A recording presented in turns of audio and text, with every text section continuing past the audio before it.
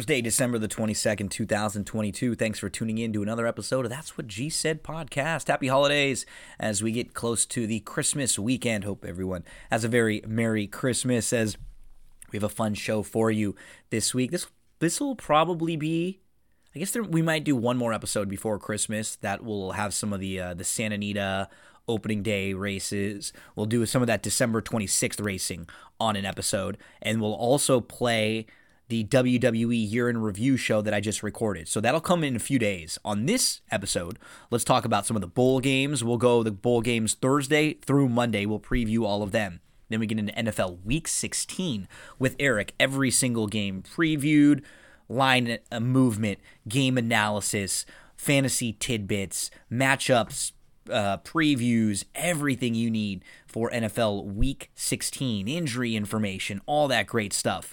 Then we dive into horse racing. I'm going to dive into Gulfstream Friday on this episode because of the time I'm recording it a little bit earlier in the week because of the holidays. We'll have Friday Gulfstream on this episode. And then if you want some more information on weekend racing, Saturday racing, come and hang out with me on Friday morning at 10 o'clock a.m. Eastern Time.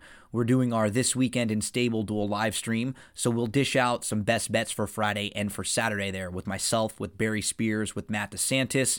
We'll give you all the great information for Stable Duel and then some best bets for the weekend. That'll be Friday, 10 o'clock a.m. Eastern Time. So if you're looking for more weekend racing, we'll have you covered there. But we finish up this episode with This Week in Wrestling with Chad Cooper. Again, we recorded it early on Wednesday, so we just focus on WWE on this one. SmackDown, Raw, NXT. Next week, we'll double up with AEW, and we also have that WWE Year in Review show that I just recorded with Andrew Champagne and Darren Zocali. That'll be out later this week. So, bowl games, NFL Week 16, Friday Gulfstream, and then WWE, SmackDown, Raw, and NXT, all on this episode of That's What G Said. That is presented by BetterThan.Vegas at BTV Bets. Go give them a follow right now on Twitter. I host a lot of the content over there at Better Than Vegas. It's all free. All of their shows, all of the analysis, all the game previews, all the live streams, everything's free at BTV. They just want to help you become a better. So head on over to BetterThan.Vegas as we talk some college bowl games now. Let's dive into the bowl games that begin on Thursday, December the 22nd, and run through Monday, December the 26th. So that will start with Baylor and Air Force. This number has moved quite a bit. We're seeing Baylor in the 3.5-ish range right now. Baylor opened up as a 6.5 point favorite in this one. You have the 6-6 Baylor Bears against, they are 7-5 against the spread. You have Air Force, who's 9-3, straight up 6-6 against the spread. And I really have been pretty impressed with this Air Force team down the stretch. They have an excellent defense. In the last 4 games, they allowed 6.3 points per game and just 3 total touchdowns. They now rank 3rd in the nation with a 13.3 points allowed per game average. They ended the year with a win against San Diego State on the road. And they've limited opponents to less than 200 total yards in 4 of their last 6 games. The problem for them, they don't score a whole lot either. They've scored fewer than 14 points themselves in 3 of their last 5. That's why this number has come down from 47-ish. Now the total is 43 in this game, and the line moved from about 6.5 to now 3.5. Air Force is a 3.5 point underdog. I'd still play them at this number. I wouldn't take 3 or less. I'd still want more than a field goal in this side if you're playing Air Force in here. Baylor did lose 3 straight games to finish the year. They lost to Texas and TCU in a couple of those, and they gave up an average of 32.7 points per game in those 3. They just fired their defensive coordinator. They only averaged 19.3 points per game in that stretch.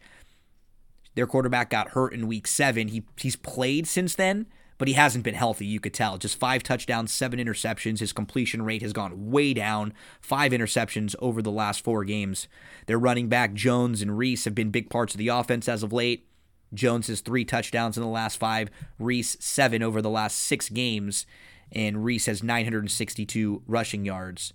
Now, on the Air Force side, they're led by senior running back Roberts, who's averaged 167-plus rushing yards in the last 4 games. He scored in his last 2 outings, and he has 15 total touchdowns on the year. Leaning Air Force. We missed the best of the number there, though, so don't love giving away a couple points like that. Still think you're okay at plus the 3.5 if you're on the Air Force side. Let's go to Friday's games. Houston and Louisiana Lafayette. The Ragin' Cajuns are 6-6 this year, straight up 7-5 against the spread. You have the Houston Cougars. They are 7-5 straight up. They are 4-8 against the spread. Louisiana Lafayette losing a lot of players to the NFL draft. Their defensive end Jones is leaving. Top wide receiver Jefferson has declared. They lost 3 of the last 5. They did finish the year with a big win over Texas State. And all 6 of their wins this year have been by double digits. They're currently a 7-point underdog in this game. Houston is a 7-point favorite. Over-under in this game is 57. Last month, the quarterback for Louisiana Lafayette, Woolridge, he had a season-ending leg injury. Since then, Fields took over. No, not that Fields. Fields threw for 3 touchdowns. He also ran for a touchdown over the last 2 games, but he's only completed 40% of his passes in 1 out of the 5 games that he's been in. Let's go to the Houston side.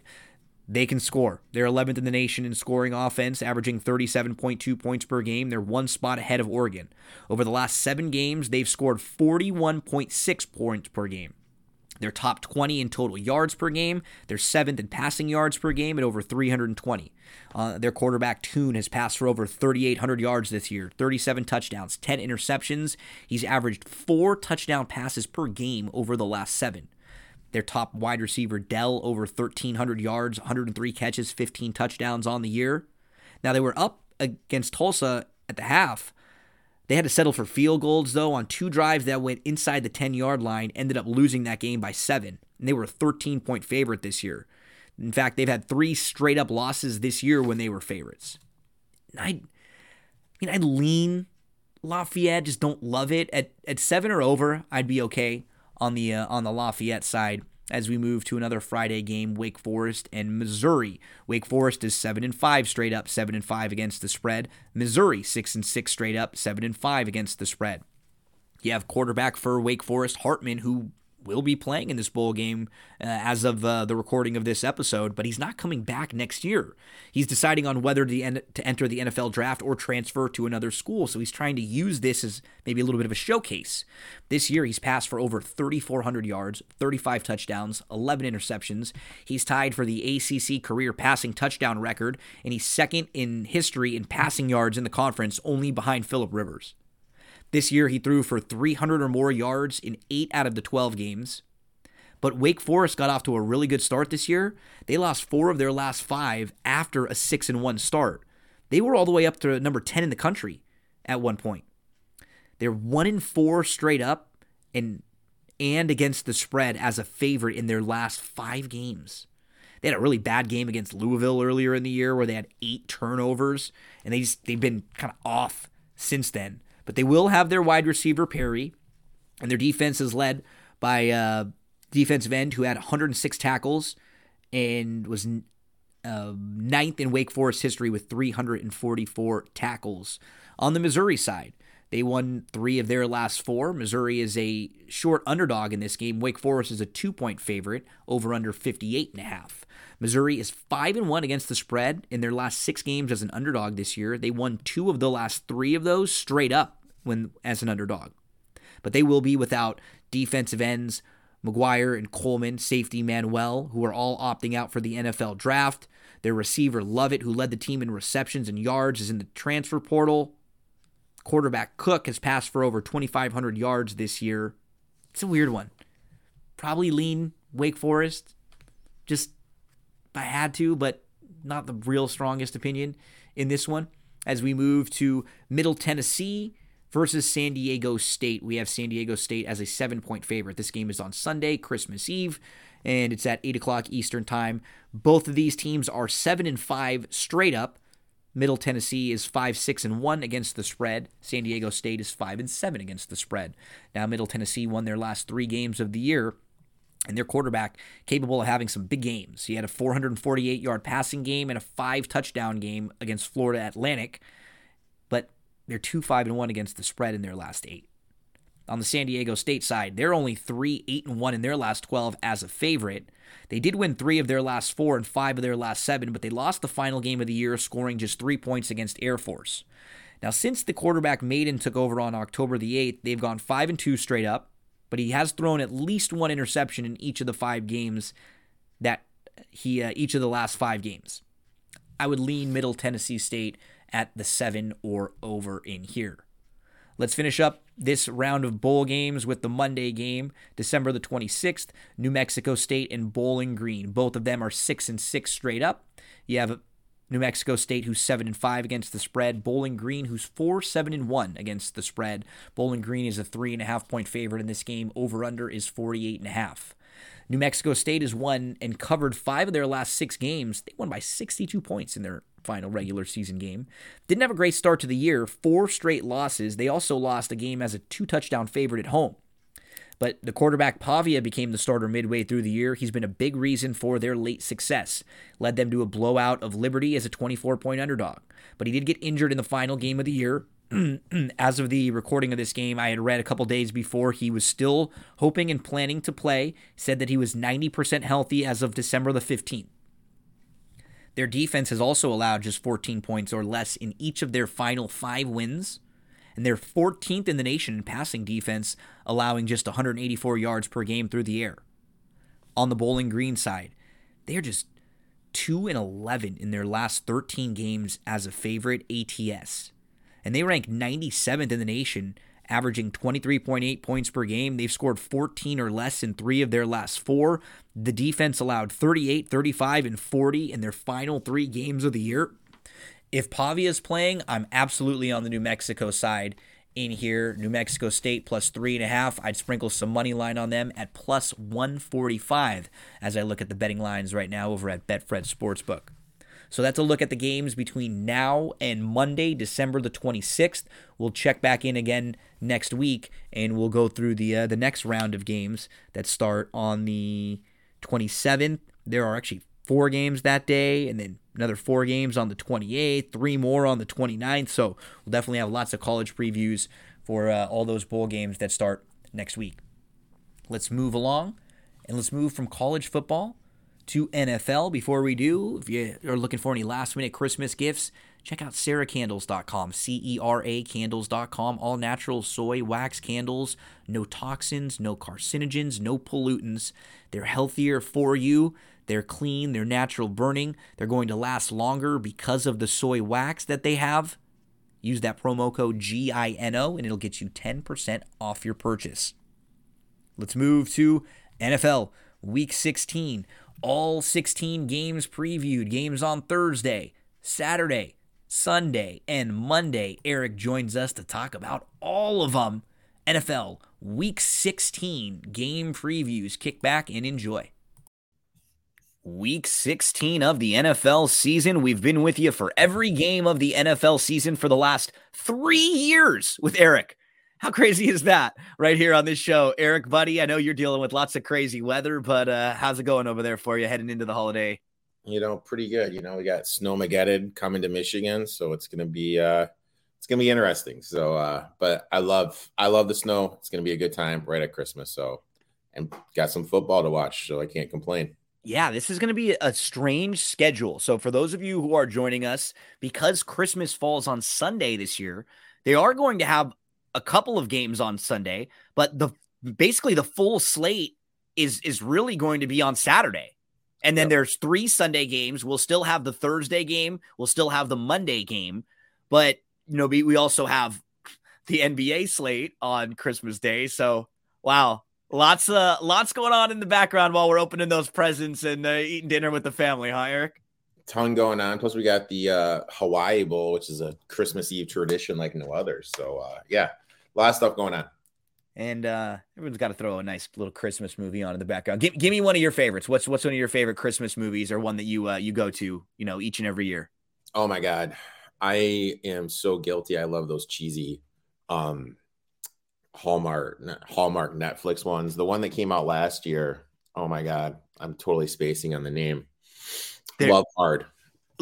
Oh, that's a good one. Yeah, that's a good one. There's one that came out this year on Netflix that's good with Freddie Prinze Jr. That's super corny, and it's him and Amy. Oh my God, I love Amy Garcia, dude. Yeah. Oh, dude, you got to check this out. It's him and Amy Garcia. I love that. That was a solid one. I've seen it.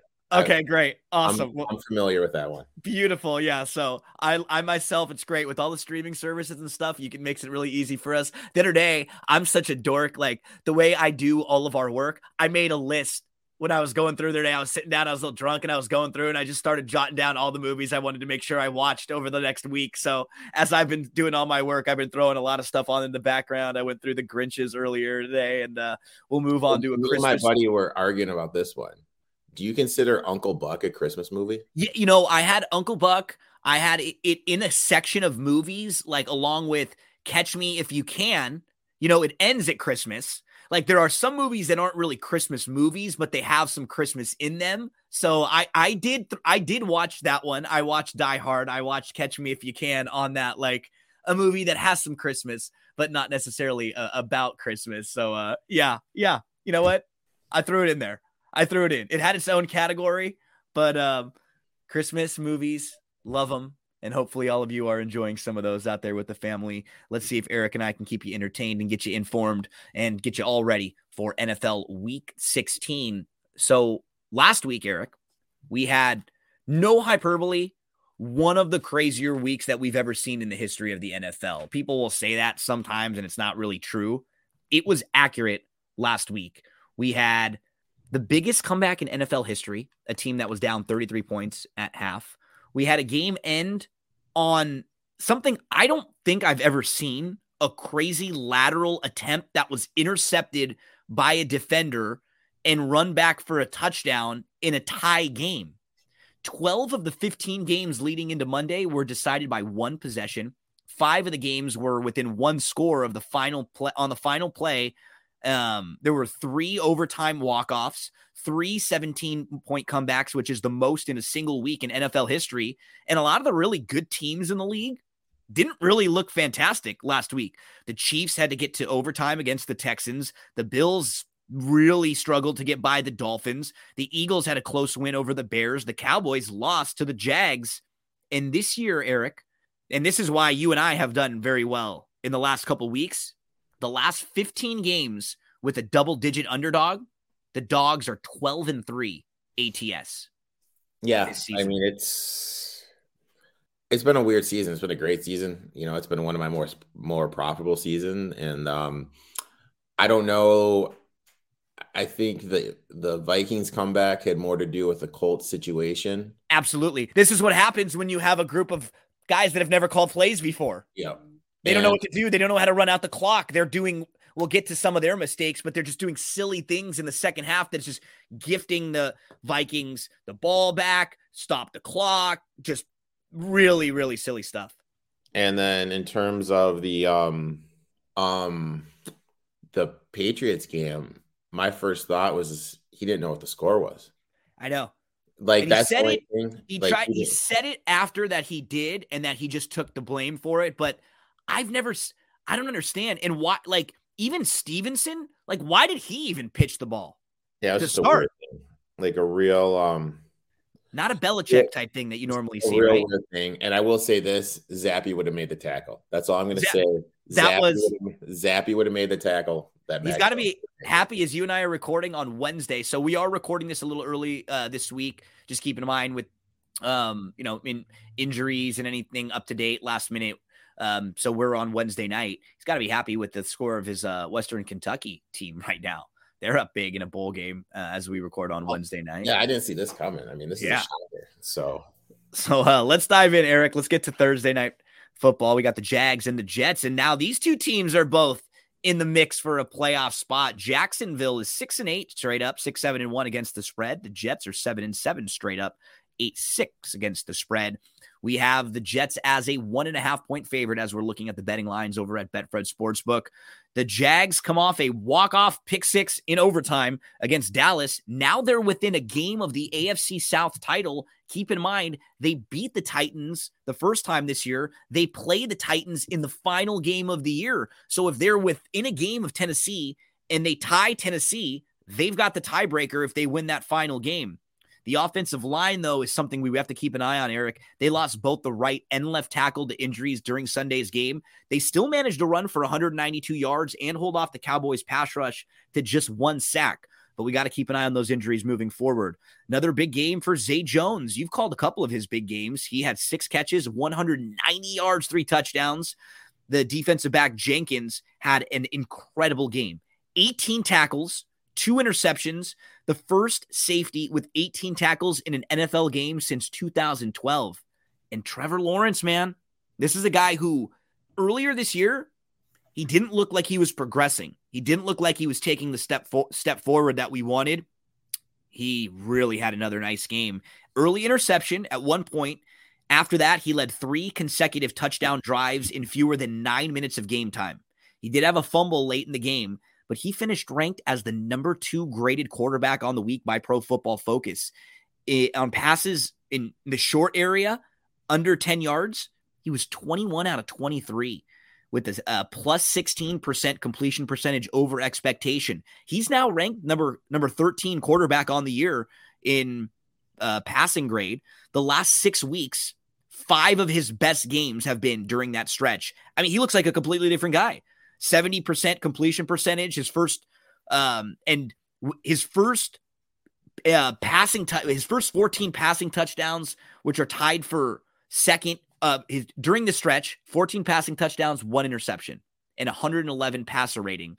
He's just been awesome as of late. So now they've got interesting schedule coming up, and they've got wins in 3 of their last 4 games. And Eric, the only game they didn't win was when they got beat up by your Lions. They were 1-112 coming into this year when they were trailing by 17 points in a game.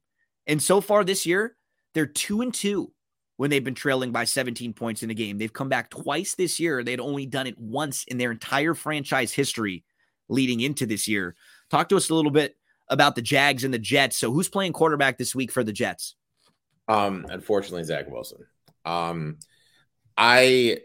got the Jets. I played it by the money line here. Home teams, week 14 to the end of the season, they are 65% straight up. This line's at 1.5, basically a straight up game. Lawrence, only 35% covering on the road. Jags losing the offensive lineman, as you mentioned, is a big, very big to what they're trying to do, because we need to remember this Jets defense is 6 DVOA. So I think they're going to be able to get to Lawrence. Betting is all about buying low, selling high, as you and I always talk about. This is the highest the Jags have been valued all year. They beat the Ravens and in a double-digit comeback, and then they just beat the Cowboys at home in overtime. Yep. And they beat the Titans prior to that. Those are 3 good wins in their last 4 games. Lawrence is 2-13 in his career on the road. Jags are 28th DVOA on defense. I think they're going to struggle to start the Jets, regardless that Zach Wilson is playing. But the main thing is this, and we saw this last year when Miami on a short week went down and they played Miami. The Jags defense was on the field for 74 plays. And now you're traveling to a cold weather environment. You're a Florida team to play on the short week against a physical team in the Jets. We need to remember last year that happened to the Ravens. They traveled to Miami after playing over 70 plays. They just look completely flat on the field. I think the same thing is going to happen here. I'll take the Jets. I bet the Jets money line. Excuse me. Yeah, I think the Jets money line. This is the spot here, and it's tough for the Jets because this is a team where they look like a young team. Honestly, when you really dive into their schedule, they have 3 straight losses, all by 1 score, and now they've lost 5 of their last 7 games overall, and all 5 of the losses by 1 score. Back-to-back losses were to the Patriots, and then their last 3. I mean, they could have won all 5 of those games. Yep. Honestly. And it just shows you when you make a couple mistakes here and there. You know, Mike White was better, but even in the games he was in, just 1 or 2 things didn't go their way, and then he got hurt in the one game, and he wasn't quite 100%. And so, yeah, if they can get a little bit more from their special teams, like think about some of their recent games. They've allowed 2 punt return touchdowns this year. And both of those killed them against the Lions and against the Patriots. Even last week, they had a chance to tie the game. Greg the Leg, the one thing he can do is hit the long field goal, and he misses a 58-yarder. It's not like that's an easy kick, but he's supposed to be able to hit the long ones. It's kind of what he's always been able to do. Wilson made some big plays. He just is not really consistent enough to eventually be the guy for them right now. He had 7 plays of 20-plus yards. First half, no real big mistakes. He had 5 big-time throws, but 2 turnover-worthy plays. He'll take some shots, but he doesn't really have a rhythm. But this is a good spot for them, as you mentioned. They're a little undervalued coming off some of their recent losses, and because people are more down on Zach Wilson, everybody's hyping up the Jags right now. Let's take the Jets in this spot on the money line. This will probably be one of our 5 plays today as we move to the next game. So we move to Saturday, and there's basically a full slate on Saturday with 3 games scheduled for Sunday. We kick it off with the Falcons and the Ravens. Yes, the 5-9 Falcons are still alive in the division. They're only 1 game back, 8-6 against the spread. The Ravens are 9-5 straight up, 5-8-1 against the spread. This is supposed to be Lamar coming back, right? That is what it looks like. That was said a few weeks ago. That was like that had been said initially.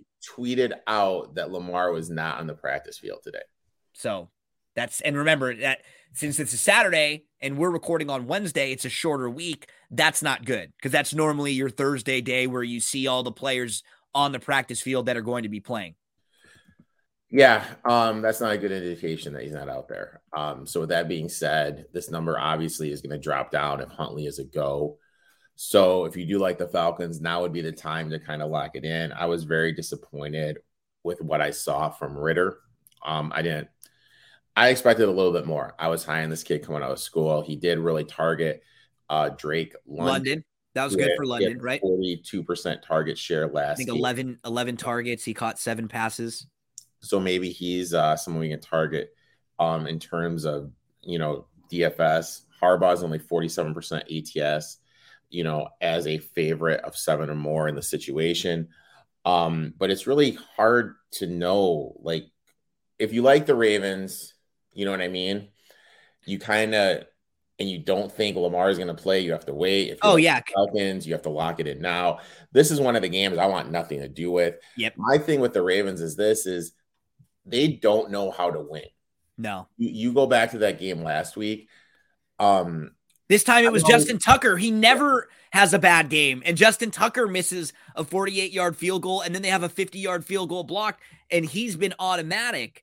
And that was it's like, I know what you're saying. It's like they're finding ways to lose. That interception by Huntley was bad. You're a road dog with a backup cornerback. Excuse me. They have more total yards, more yards per play, but 2 turnovers in the red zone. And that's the difference between the game. Yep. And they turn the ball over on downs after a 4th and 1. How are they so bad on 4th and short? It doesn't make any sense. Zero sense for like a good running team. Then they had a 4th and 4. They couldn't get it. They turned it over on downs there, and a 4th and 13 at the end of the game where they had to go for it, and they didn't get it. 1 play drive that resulted in a fumble. And I mean, it just shows you they have Andrews, who has 700 yards receiving on the year. Who is their leading wide receiver this year in yards? Who would you guess? Duvernay? Robinson. DeMarcus Robinson has 419 yards this year. They don't even have a wide receiver that's hit 500 yards this year. Jesus. And it just is really disappointing. And you said about Ritter on the Falcons side, he was just 13 of 26. He only hit 97 yards. He was not ranked well by the PFF passing grade. And then on the final play of the game near midfield, he kind of ran out of bounds. He did, like you said, get London involved. And as a team, they ran the ball really well. Still 231 yards, 5.9 yards per carry. I'm going to stay away from this one as we sit, out on Wednesday. Maybe we'll get a little bit more information on Saturday. You and I will be interesting wide receivers. I'm looking at it right now. They could go after in the free agent market for next year, but they're going to have to play Lamar. I think their window's shut, to be honest with you. You're right. This was a year that on paper, their schedule was great. They looked like this year was going to be a really good year for them. And it's one of those issues where I'm a big fan of Lamar. I think he's a great player, but when you play the way that he plays, you're always a little bit worried about getting banged up. And this year they weren't built very well offensively. besides him. They had a lot of injuries, but they did not have a lot of good playmakers on this team really at all. They were like that's why, man, my fantasy teams this year were so bad in most leagues because I needed a big year from Bateman. I drafted Bateman like I was hoping that he would be a wide receiver 1 for them, and obviously he got hurt and was disappointing when he was around. But we move to another Saturday game. Let's go Bills and the Bears. Buffalo 11-3 straight up, 6-7-1 against the spread. The Bears 3-11 straight up, 5-8-1 against the spread. So we have the Bills who have 5 straight wins now. They've clinched a playoff spot. They have a 3-game lead in the division with 3 to play. So that was a huge win for them against the Dolphins in a game where they were down by 8 in the fourth quarter. Pressure time came. They led a 7-play, 75-yard touchdown drive, a 15-play, 86-yard field goal drive. They win the game 32-29. And Josh Allen became the 3rd player in NFL history to have 300-plus passing yards in a game with 4 passing touchdowns and 75 rushing yards. Because most of the time, the quarterbacks were either good passers or good runners, right? This is very new to have guys that can run and that are accurate passers. We just haven't seen very many of them throughout history. And it was a good win for the Bills. And even with some of their recent struggles, they're still 3rd in the league in EPA per play and in success rate. They're 4th in points per game, averaging 27.5. This team is starting to get really banged up, though, Eric. And this feels like kind of a nice spot, I think, for the Bears at home by more than a touchdown because the Bills are coming off that big divisional game. That was a huge win for them. They got up for that game, the snow game, and now you got to go on the road and play a sleepy 3-win Bears team. And this Bears team is banged up too. We'll get to them in a second. But in their secondary in particular, Tre'Davious White has come back from injury. He has not been very good. He got torched a couple times against Miami. He's currently graded as quarterback number 126, and it's in 4 games, right? It's not like a cumulative average of stats based on the year. He's just being graded on when he's out there, and he's being graded as at a 57 coverage grade in his average of 4 games. That's ranked number 126 of all the cornerbacks out there. Now, they've been able to play man coverage against guys like Mac Jones and against Wilson, and it can probably work this week against the Bears because Fields doesn't really have the receivers that are going to be out there. I mean, right now he has literally no receivers, but I still kind of like the spot here for the Bears. Now Miller and Hyde, a couple of the major playmakers on the defensive side, are out. And the secondary ranks 25th in success rate allowed when playing man coverage on 3rd downs. They have no interceptions on key plays. They had a couple key mistakes that could have cost them in the game. They blew coverage early in the game. Later in the game, they got a stop, but then they roughed the kicker on a punt, extended the drive, and it led to a touchdown for the Dolphins. Then Allen got strip sacked, which ended up giving Miami a field goal. So there were 16 straight points for the Dolphins from when Buffalo went from being up 8 to down 8 in that game. I'm mentioning all the injuries for the Bills. You got to mention them for the Bears though too, right? Right guard Jenkins, St. Brown banged up. They were already missing a bunch of receivers last week. Can we get in on the Bears in this spot, Eric? I locked him in at 9.5. Anything over touchdown? Yeah. Are you still okay? Yep, anything over a touchdown. Me too. Reality of the situation is the weather's going to be brutal there. High of 10. Wind's going to be 20 to 30 mile per hour with wind gusts up to 40. That's what weather.com is saying right now. Soldier Field is literally right on Lake Michigan.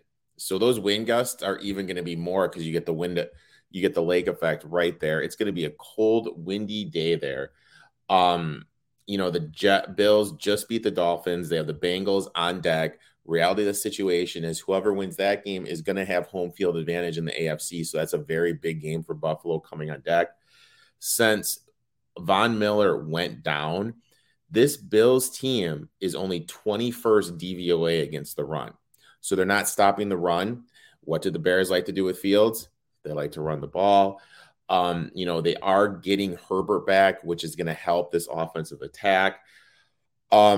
And the way to beat the Bears is throwing the ball. And if you're getting 40 mile per hour wind gusts, you're not going to be able to do that. you're not going to be hard to beat that secondary. And we've seen this the last couple of weeks against the Bears. They're just throwing out these huge numbers. And the total in this game is only 40. Yeah. And they're throwing out these huge numbers, like for the Eagles game. Why is this different than last week? Yeah. Why is this different than the Eagles game? They're constantly covering. So yeah, I bet the Bears at 9.5. I take them anything over 7. But this is my crazy thought for you. Okay, now just hear me out. Okay, we've kind of got ingrained in our head that we need to always take running backs. Okay. With our first round picks in fantasy football, right?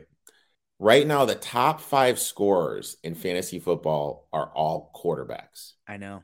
Justin Fields, for the first 6 weeks, he averaged 12.9 fantasy points per game. I know. You know why? Because I dropped him in week 5.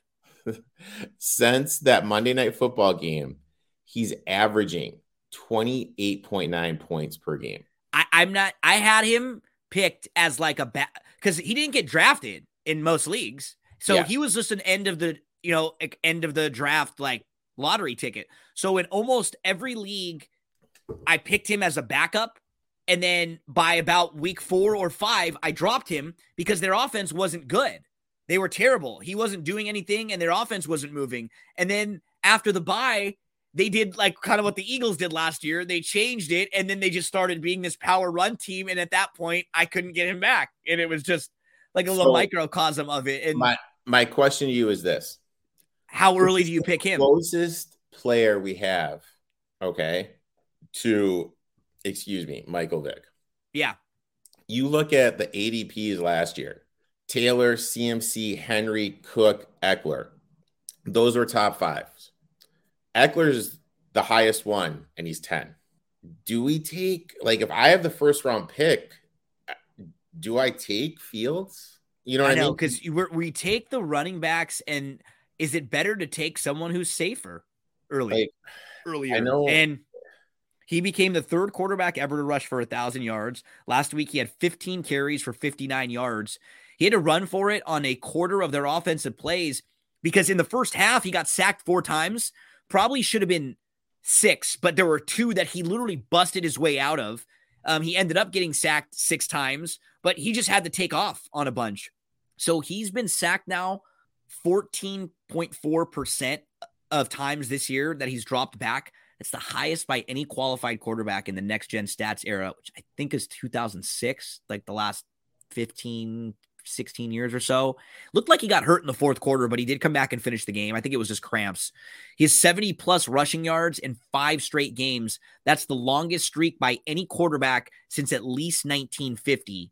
And yeah, for them, can they get a little healthier this week with Herbert? Can they piece things together and get someone out there to make a play or two? But like you were saying, their injuries to the wide receivers may not hurt as much in a game like this where they're not going to be throwing the ball all that much anyways, right? Yeah. They may not stand out as much when both teams are going to have to run the ball if there's massive wins on both sides. Yeah. So, we're on the Bears side plus the 8.5. Eric got it a little bit better. We're both on it at plus anything over the 7.5 would be the number I definitely would want to try to get. Bengals, Patriots. Bengals are a 3-point favorite on the road, 10-4, 11-3 against the spread, 7-7 straight up for the Patriots. They are 7-6-1 against the spread. Lots of positives for the Bengals. They won their 6 in a row. They won 8 of their last 9. They came back from 17 down in the first half, and they won by double digits. They now have a 1-game lead over the Ravens in the AFC North. An impressive second half for them after they were sloppy and out of it early. They had 4 second half touchdowns, and they were all off of Tampa mistakes. 4 consecutive turnovers from Tampa. They capitalized on short fields. They scored 34 straight points. Now, they took what was given to them. You can't really knock them for that. But when you start to dive into their scheme overall and their metrics, the game didn't quite look as good as a couple of their prior ones. They averaged just 5 yards per drop back. They didn't complete a single pass of more than 15 air yards. And they only had 45 yards combined between the running backs on 18 rushes. They're not really getting a bunch of the big plays like down the field, which is surprising with this offense. They ranked 28th in the league in average depth of target for Burrow. It's quicker, shorter throws, and that's why they're avoiding sacks, which is good. It keeps them from, negative plays, but sometimes it's hard to sustain really long drives, especially if you don't have the run game working to help those long drives. So they got to be better about their slow starts. They had 3 3-and-outs in the first 28 minutes of the game. Couldn't figure out the blitz from Tampa. They were down by 17. And this was the third time in the last 4 games that they didn't score a point in the first quarter. And it wasn't just the offense that started slow. The defense was also struggling. They allowed Tampa chances to score on 4 scoring drives in 4 possessions, 2 touchdowns, a field goal, and then a missed field goal. And 3 of those drives were 10-plus plays that went at least 67 yards. They really weren't getting anything in the pass rush early, and the coverage was soft. They were getting destroyed on play action. They actually dropped an interception in the end zone. It was a pretty good performance, though, all things being said, from their team, because they were missing Hendrickson, Hubbard, Hilton, Awuzie, Taylor, Britt, all big parts of the defense there. And, they were down early in that game, and they very easily could have just sort of packed it in. But Burrow is the highest rated quarterback in the red zone this year, 21 passing touchdowns, 0 interceptions, and a 112 passer rating. Eric, I do not like this Patriots team at all. I think they're overvalued. I think almost all of their wins are bad wins this year. I don't like Patricia. I don't think their staff is very good. They had a horrendous loss last week on that final play of the game. That's honestly one of the worst losses I've ever seen and one of the stupidest plays I've ever seen in the history of the NFL. But I think because of that, they're a little undervalued, and the Bengals right now are about as high as they've been. Now, this number has moved a tad, right? It's actually moved in the direction of the Patriots from 3.5 down to 3. Yeah, I got it at 3.5. Real quickly before I dive into this, I saw this video on TikTok where this guy on NFL Network, he said anytime a coach gets called, he always he always texts the coach and he's like, hey man, you never need anything from me, just let me know. And he said that normally coaches never respond to him, but he said Judge sent him a text message and he goes, yeah, if you could do one thing for me, next time you guys start razzling Daniel Jones about him not being any good, he's better than most people think. Which I kind of thought that was kind of cool. You know what I mean? Yeah, I don't know. That is cool. I agree with you. I thought that was kind of cool because me too. Because most people take shots on the way out. Yeah, and he kind of stood up for Daniel Jones. That kind of tells me a lot about Judge as a person. He may be a crappy coach, but at least I agree. He's good. I agree with you. Yeah, that's cool. I said it before: buying low, selling high. Teams on a 6-game winning streak like the Bengals are 48% against the number. Belichick 71% against the spread after this loss. Bengals second straight game on the road. Mentioned before, they play the Bills. Whoever wins that game, home field advantage for the AFC playoffs. I think this is a classic flat spot look ahead. And let's face it, they should have lost last week. You mentioned those four turnovers, but also they averaged less than 4 yards per play. They only averaged 3.8 yards per play. And what was Tampa in that game? Tampa was over 5. Yeah, they got destroyed by a lot of the metrics, dude. They had 4 consecutive turnovers, and then there were 5 possessions because the fake punt that they botched too. 5 and straight. That one, Brady just let go of the ball. It was just a weird game. It was. Bucks outgained them by almost 200 yards. I love the Patriots here. Classic flat spot. I took them at 3.5. Yeah, I'm fine with the Patriots. Yeah, I'm fine with the Patriots at 3 here. I think the Bengals are just a much, much better team, but this just feels like a great spot. That lateral attempt, I've never seen anything like it. It made no sense when you're tied. He said, I thought I saw Mac Jones open. What? Even if he's you're throwing it to Mac Jones, who's one of the most unathletic quarterbacks, 30 yards across the field, and you think he's going to run for it or do something? It just, all of the thinking was absurd. And what's crazy is they would have been the 6th seed had they won that game. And that dropped them out. Now they're out of the playoffs on the outside looking in. So they really need to win this game to try to battle for the right at the back end of a playoff spot. They're right there in the mix, at 7-7 with the teams that are 8-6 and the teams that are right behind them on their heels. This has been the and this has not been the only time they were kind of sloppy this year. Last month, they get the Vikings, kind of a big sack instead of throwing the ball away. They haven't been quite as sharp.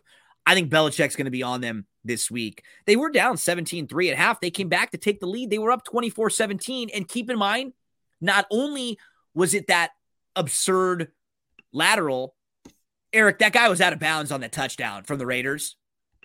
Right before that. I don't know how they called that.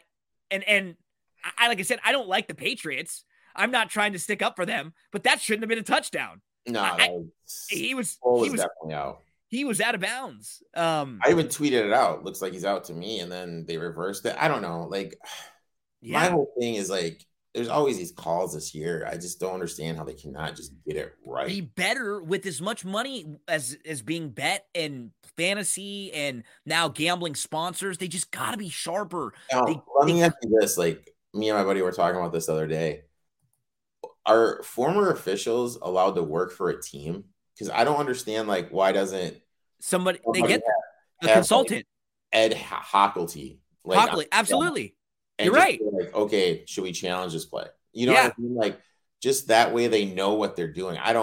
I completely agree. Is it someone on your staff that just an extra set of eyeballs that can help you in those situations? And who needs to be an official, does a smart person. Nico does for Fox, just someone there. Dean Blandino. Yeah, you're right. Absolutely. Who, like, challenge this. No, just let it go. So I don't know. Doesn't make sense to me. Okay, we're on the Pats here at plus the 3 on this one. Now, keep in mind, we're fans of the Bengals team. Eric bet them to win the whole thing, but it's all about spots each week, buying low, selling high, as Eric likes to say. Eric, buddy, how about your Lions right now? They are a 2.5-point favorite on the road against Carolina. The Lions are now 7-7 straight up. They are 10-4 against the spread. Carolina is 5-9 straight up, 7-7 against the spread. The Lions, every week, we all have different ways that we do our prep work. I'll watch the games on Sundays and I'll kind of make a few notes and like some tweets or, favorite things that I see out there that are interesting tidbits. Then I go back on Mondays and Tuesdays. I'll rewatch the games and take my notes throughout the games, things that jump out at me. Then I go to kind of Football Outsiders and PFF, a couple other articles I'll read through and sort of jot down anything that jumps out to me and matches what I've seen.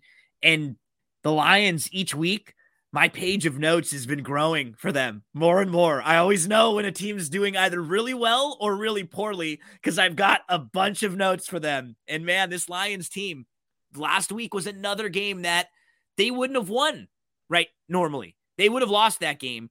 They just had a couple big plays in that game, a punt return for a touchdown, a 4th and 1 huge touchdown run from Brock Wright right after he had just dropped a catch, which should have been.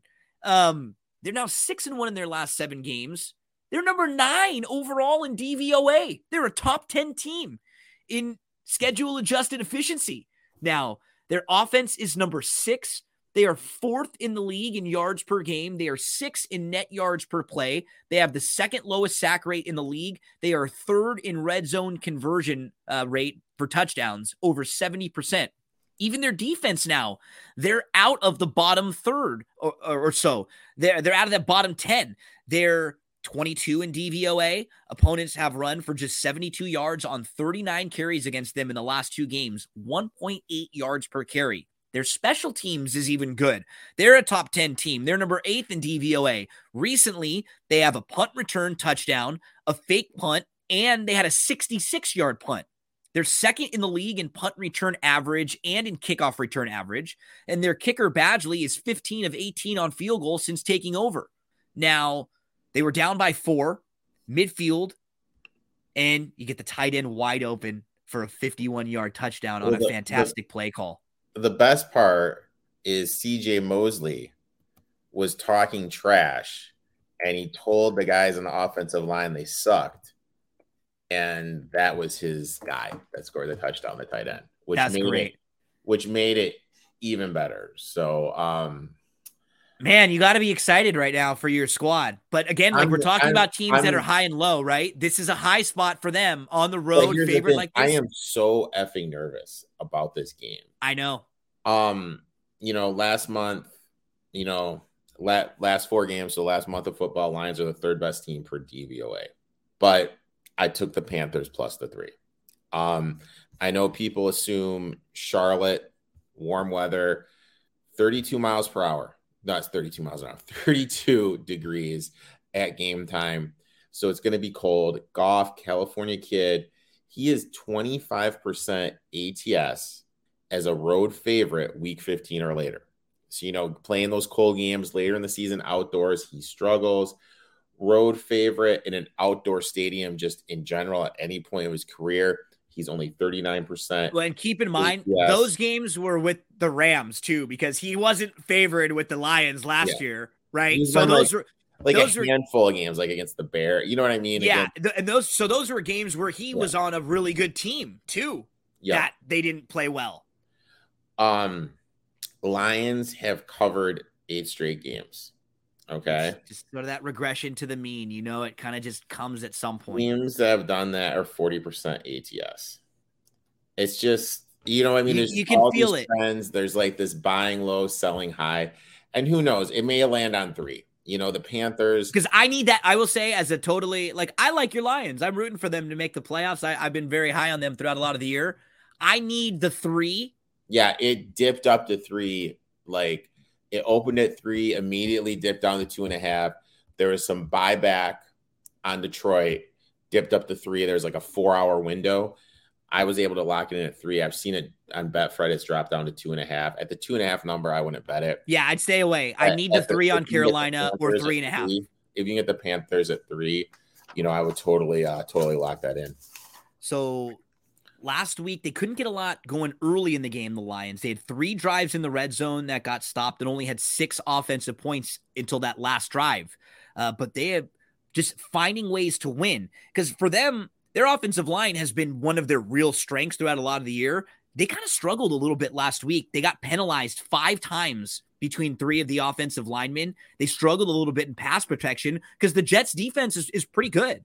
And only one team all time has made the playoffs after starting 1-6. It was the 1970 Bengals. Now, keep in mind, the playoffs are now expanded, so more teams make them than throughout a lot of those years. So we're going to probably see teams that have slow starts and make also, playoff runs. Lions are starting to become more mainstream. People are Yep. talking about them.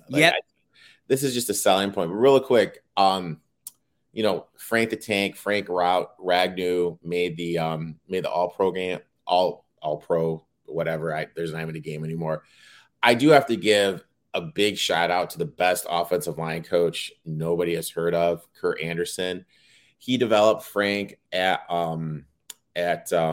Arkansas. Then he became the offensive line coach at Northwestern. He's about ready to have his second kid drafted in the top 10 in the last 3 years. And the fact that he hasn't got more of a mainstream job than Northwestern is absolutely absurd to me. He's one of the better offensive line coaches out there that nobody knows.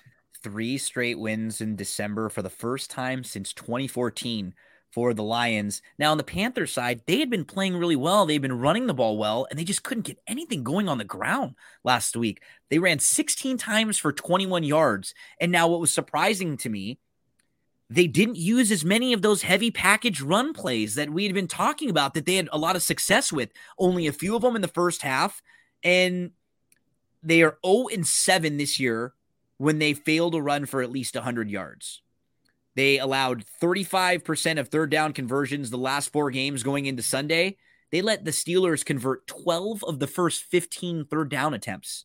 And they only got 12 first downs in the game on 43 total 43 total plays. They had 209 total yards, just 4.9 yards per play. They went 4 of 11 on third down and only 1 of 3 in the red zone. They lost the time of possession by more than 12 minutes.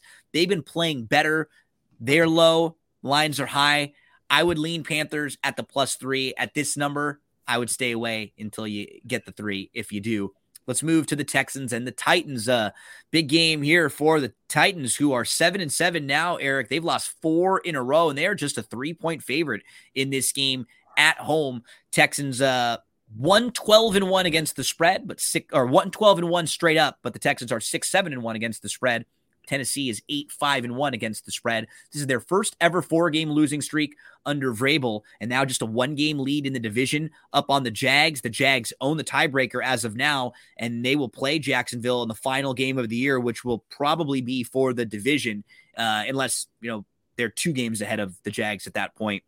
Now, Henry was able to hit the 100-yard rushing mark. He also had 4 catches for 59 yards. He had 160 out of the 280 yards of total offense for the Titans, and they got a lot of the non-Henry offense on like the final drive. But this team is really banged up. This is like that point of the year, Eric, where it's week 16 and more teams than not are really banged up, and it's noticeable with the Titans. Tannehill was limping around out there. He had a tough time being mobile. He took 4 sacks. One of them was a bad one, and it was the fault of the left tackle. It was a 9-yard loss, and then it forced them to kick a 51-yard field goal, which they missed. If they don't get sacked, it's a much shorter field goal. And, offensive line is banged up, wide receivers banged up, quarterbacks banged up. They need their defensive linemen back. Just a lot of issues. But a bright spot, we've talked about him now for a few weeks in a row. It's the tight end, Okonkwo. He led the Titans in targets and ran more pass routes than Hooper. 4 of his 5 targets for 54 yards. He caught second on the team in receiving yards. He's playing more snaps in 11 personnel. He even got a carry this week for 6 yards. He's actually the number 1 tight end in terms of yards per route run among those with at least 50. And Eric, this is the Texans team that you and I thought they would be coming into the year. And at the very beginning of the year, they had a couple games where they played well. Then they were awful for a stretch of games where they were tough to watch or bet. And now the last 2 weeks, they've played really well, and in games that they lost, but games that we were expecting to see from them this year where they were feisty and they would just catch teams napping, right? They caught Dallas a couple weeks ago as a 17-point underdog, and Dallas just was sleepwalking through that game. The Chiefs did the same thing last week. They could have beat both of those teams. And it's weird. The 2 quarterback stuff didn't work as well this week, but it's just a little tricky when someone's throwing 2 quarterbacks in there. It's just a little bit harder to defend because you're not quite used to it. You're usually, scheming for the one of them, and then they throw someone else in there that can run. It's a little bit more mobile. This was the 7th time this year where the Texans either had the lead or were tied to start the 4th quarter. 7 times, and they've only won 1. And they were the worst. They were number 31. So one of the worst, the second worst defense in the league based on DVOA from weeks 1 through 9. From week 10 and on, they're ranked 11th in DVOA. And think about some of the teams that they played recently. They just played Dallas and the Chiefs. Those are 2 really good offenses, and they're still performing well. So this feels a lot more like the Texans that you and I thought they would be this year. They had a bad stretch, but this is Lovey now again, kind of coaching guys up at the end of the year, trying to coach guys up for a job and for some pride for next year. Yeah. It's kind of crazy to think like the last 2 weeks, they're 12 DVOA. If those last 2 weeks were beginning of the year, just think how differently we'd be perceiving this Texans team. Absolutely. Obviously there's been a big move. Tannehill's been ruled out for the season. It's saying he doesn't look likely. Cheap plug for my live stream every Tuesday, which you come on and do a horse racing bet. A couple weeks ago, before they played, I told everyone to lock in the Jags at 10-1 to win the South, looking like we're going to be in a good position for those who tailed in that final week because they play against each other. I really wasn't a big fan of Vrabel not going for 2 at the end of the Raiders game. My thought process being this: Tannehill, your starting quarterback, was carted off. He miraculously came back on with the injury. You're down 7 starters on defense, and you have the best goal line weapon in the history of the NFL. Why aren't you going for, you know what I mean? Like, why aren't you going for the win there? I will never understand this decision. Obviously, Henry, he averages over 150 yards rushing against Texans. Texans for the year worst team against the run. Are they really going to be able to stop Henry? We've seen in Willis's 2 starts how much they depend on Henry. Are the Texans going to be able to stop the run? Vrabel, so their quarterback situation now is Will, right? Willis. And I think they just signed like Josh Dobbs. Yeah, well, it's going to be Willis. You know, he's been there. Vrabel is 46% ATS as a home favorite. Key number is 3, though.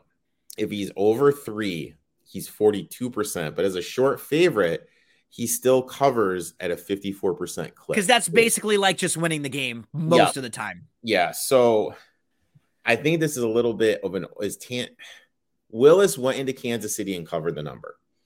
Willis went into Houston, covered the number. It's obviously easier to play at home. This still is the Texans, who don't have Pierce, who don't have Brandon Cooks. And they made little overvalued coming off of their 2 games where they played well against good teams. And we know the Titans are very undervalued. They would have been even with Tannehill coming into this game off of their recent slide. So this is another situation where I agree. If this is anything at 3 and under, I'm leaning Titans here. Yeah, I would definitely lean Titans here. And who knows, it could drop even more. You know, I think because it is a holiday weekend, we're going to see more volume from the general bettor. And this is kind of a game where we could kind of see this. So, yeah, kind of public money. Yep. Okay, let's move to next game where we headed. New Orleans versus the Browns. So we have the Saints. They're still alive. 5-9 straight up. 5-9 against the spread. The Browns are 6-8 straight up. 7-7 against the spread. Gosh, talk about 2 teams that have been playing ugly as of late. The Browns are a 2.5 point favorite in here. 32.5 is the over-under in this game. 32.5. Now, keep in mind, as we were talking about, Eric, crazy winter weather all over the place, snowstorms all over. Chance of snow 40%. Snow accumulations less than an inch. This is at game time on Saturday. Yeah. Winds could occasionally gust over 50 miles an hour. Wow. I mean, and Chubb is out, right? Well, Chubb is hurt. He didn't practice today, but they did designate their starting center to return, which is something really big. This number has been floating. It's been doing the dance with 2.5 and 3. Stefanski, home favorite, he's 37% ATS. When the line is 3 or more, that dips down to 27% ATS. I'm still not sipping this Watson Kool-Aid. Everyone said he's back after that last way. Game. 18 for 28, $161. Really wasn't that impressive. Dalton against the spread in 1 p.m. games. We've talked about this with certain quarterbacks when they're kind of hidden and there's not the limelight on him. They do cover the number. He's 54%. Against the Browns, and now I know a lot of this was when he played for the Bengals, 63% ATS. Cleveland's 31 DVOA defending the run. So they are miserable defending the run. And let's dive into those a little bit more. They allow 5.1 yards per carry on first down. They allow 6.2 yards per carry in the third quarter. And they allow 5.7 yards per carry between midfield and the opponent's red zone. They allow 6 yards per carry when the opponent has the lead. They've allowed 55 plays this year, rushing plays of 10 yards or more. So if teams can't throw and you're forced to run, I don't know how good that is for Cleveland trying to defend that. Yeah. And the flip side, Cleveland doesn't have Chubb, which is going to be a huge blow. And New Orleans even has the option of throwing in a guy like Hill if they can't throw the ball, right? Yeah, and who can just run. Yeah, I mean, I would definitely lean Saints here. I mean, at 2.5, I wouldn't do anything. If this gets to 3.5, I'm gonna take the Saints. But because last week, look at the Browns' wins so far with Watson. The Texans, where they didn't score an offensive touchdown in that game. Mm-mm. And then last week, Baltimore was 0 for 2 in red zone trips, 0 for 3 on fourth down, and 1 for 3 on field goals. Like, you're not going to normally have Tucker missing 2 field goals and going 0 for 3 on 4th down and 0 for 2 in the red zone. And I mean, do we credit the Browns for some of that? Okay. But it's more a little bit of an aptitude from a Ravens team that we've seen has been really bad on 4th and short all year long. So, yeah, I'm not high on – the Browns only had 283 total yards last week. And Watson had 1 big-time throw, 0 turnover-worthy plays. It was fine. He was ranked quarterback number 13 on the week based on Pro Football Focus grade. It wasn't anything fantastic. I'm with you. I'm on the Saints side here. I mean, they got up by 14 early. They were able to hold on. They played against the rookie quarterback making his career debut, held him to just 97 yards passing. But I like that Kamara passed the 100-yard scrimmage mark for the first time since week 8, so get him more involved. And, you know, they also struggled against the run last week, though. They gave up 231 yards on 39 carries. So I'm still leaning Saints at plus the 2.5.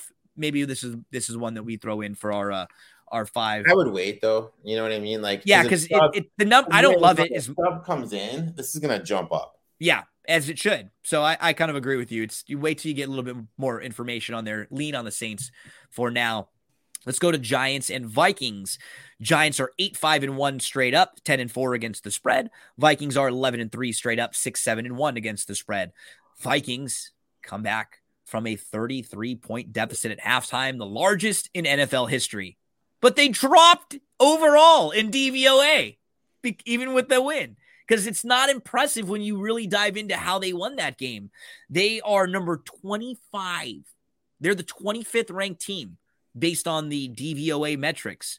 They are number 20 on offense, number 19 on defense, and number 30 in special teams. They have 10 wins this year that are by 1 possession. They rank 14th in EPA. The defense ranks 17th in EPA. They've outscored opponents by 2 points, meaning they rank 12th in the league in point differential. Another monster game, though, for Jefferson. 12 catches, 123 yards. He has 1,600 receiving yards this year. He leads the NFL.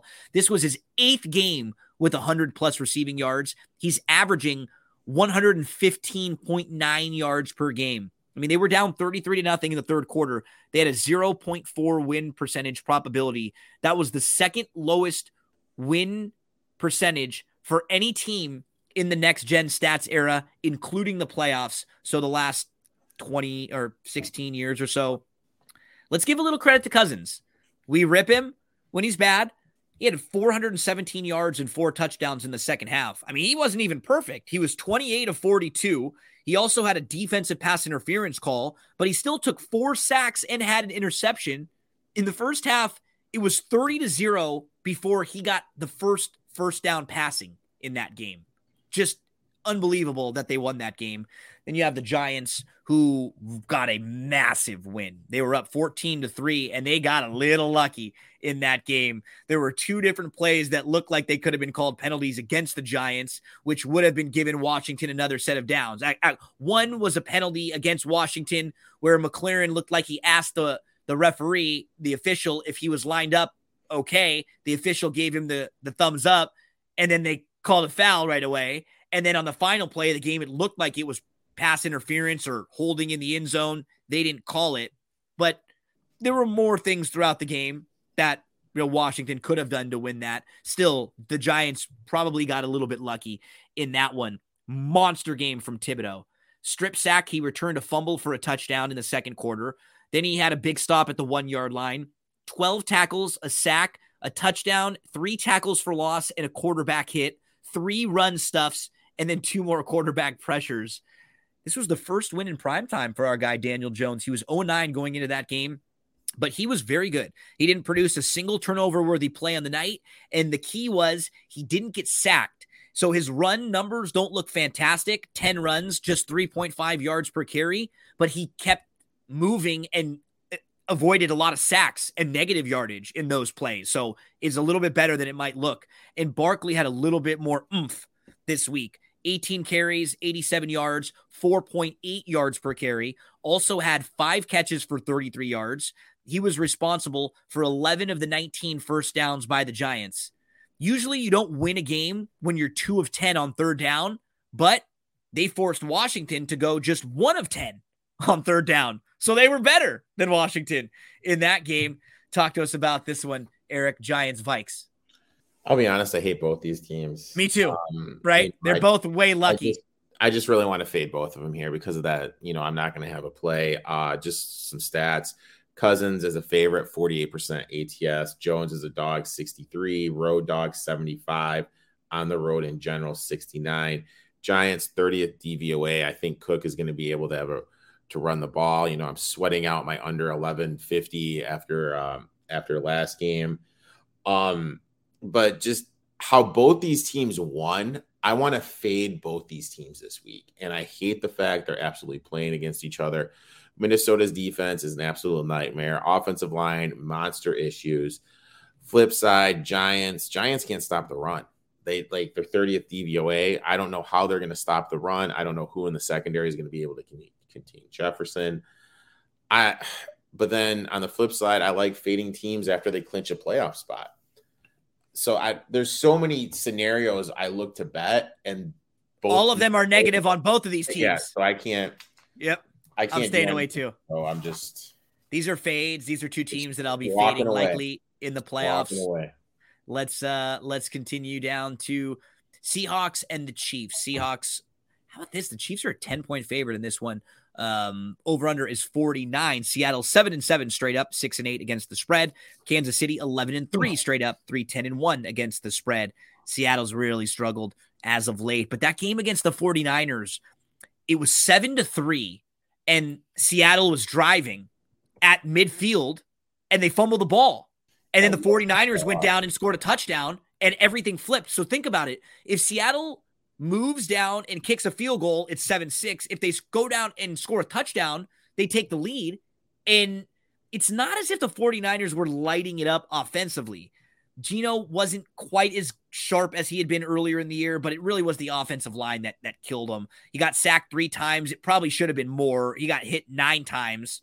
Walker didn't look fully healthy. He had to limp off the field at one time. Metcalf got flagged for a couple of penalties, which really hurt them.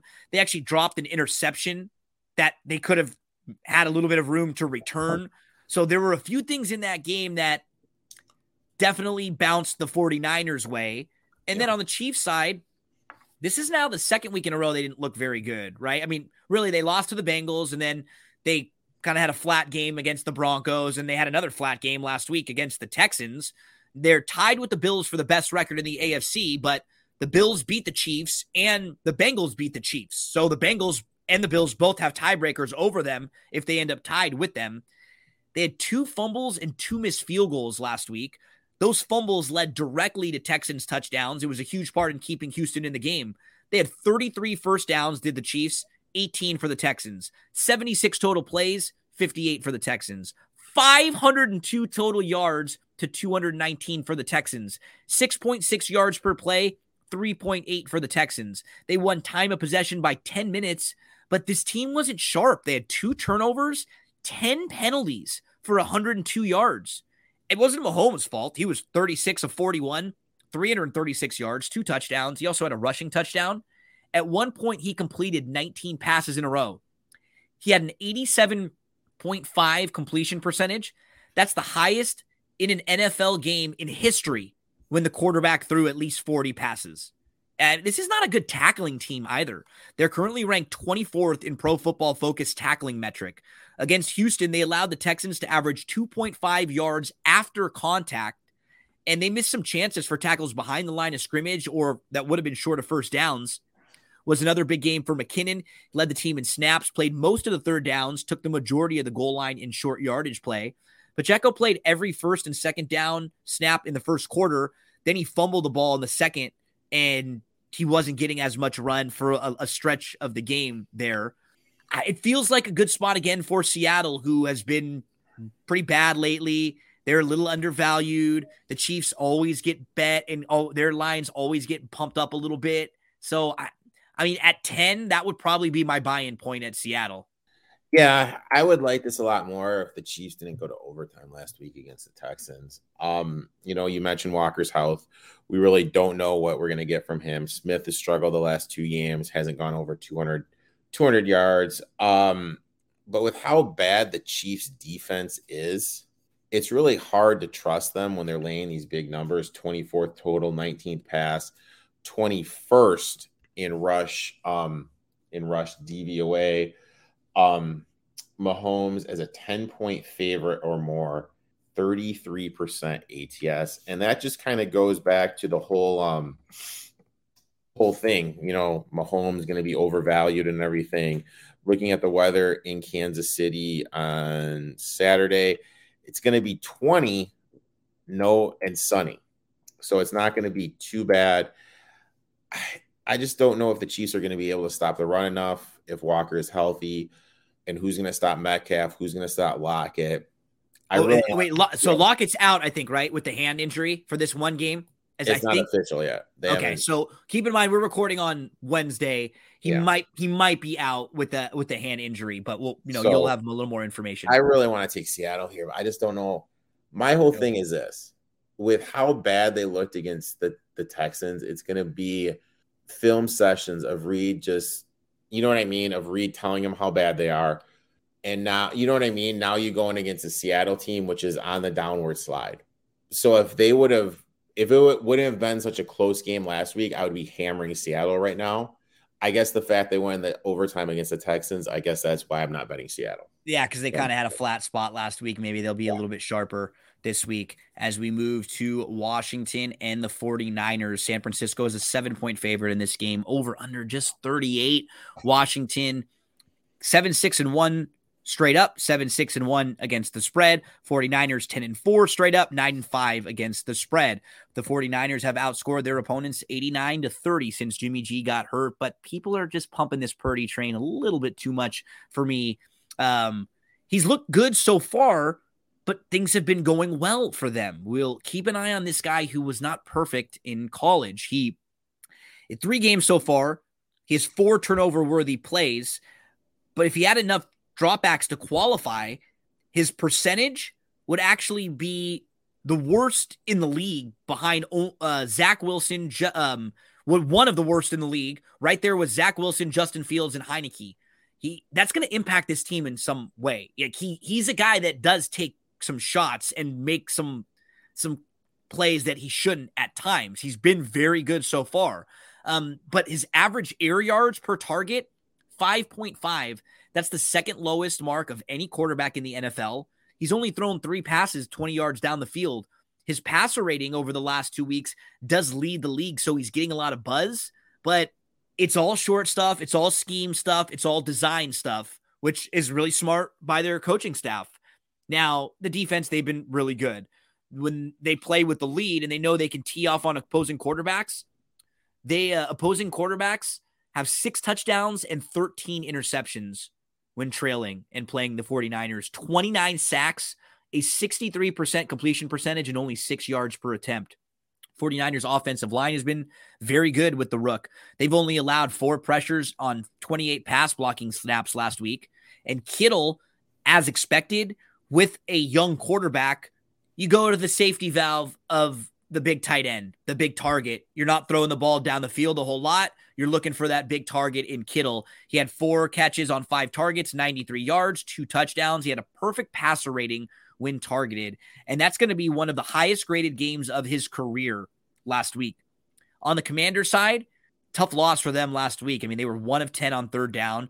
They had 2 bad turnovers that really hurt their cause. They fumbled away a chance to cut the lead, and it looked like they got into the end zone late in the game, but an illegal formation penalty and then a missed pass interference call on the 4th down pass that ended the game. They really did get the short end of the stick on 2 bad calls. Their defense is playing well, though. They held their opponent to just 288 total yards, so they showed up. You got to win a game when you hold your opponent to under 300 total yards. They had more first down, more total yards, more yards per play, but the turnovers, just 1 for 3 in the red zone, 1 of 10 on 3rd down. That killed them.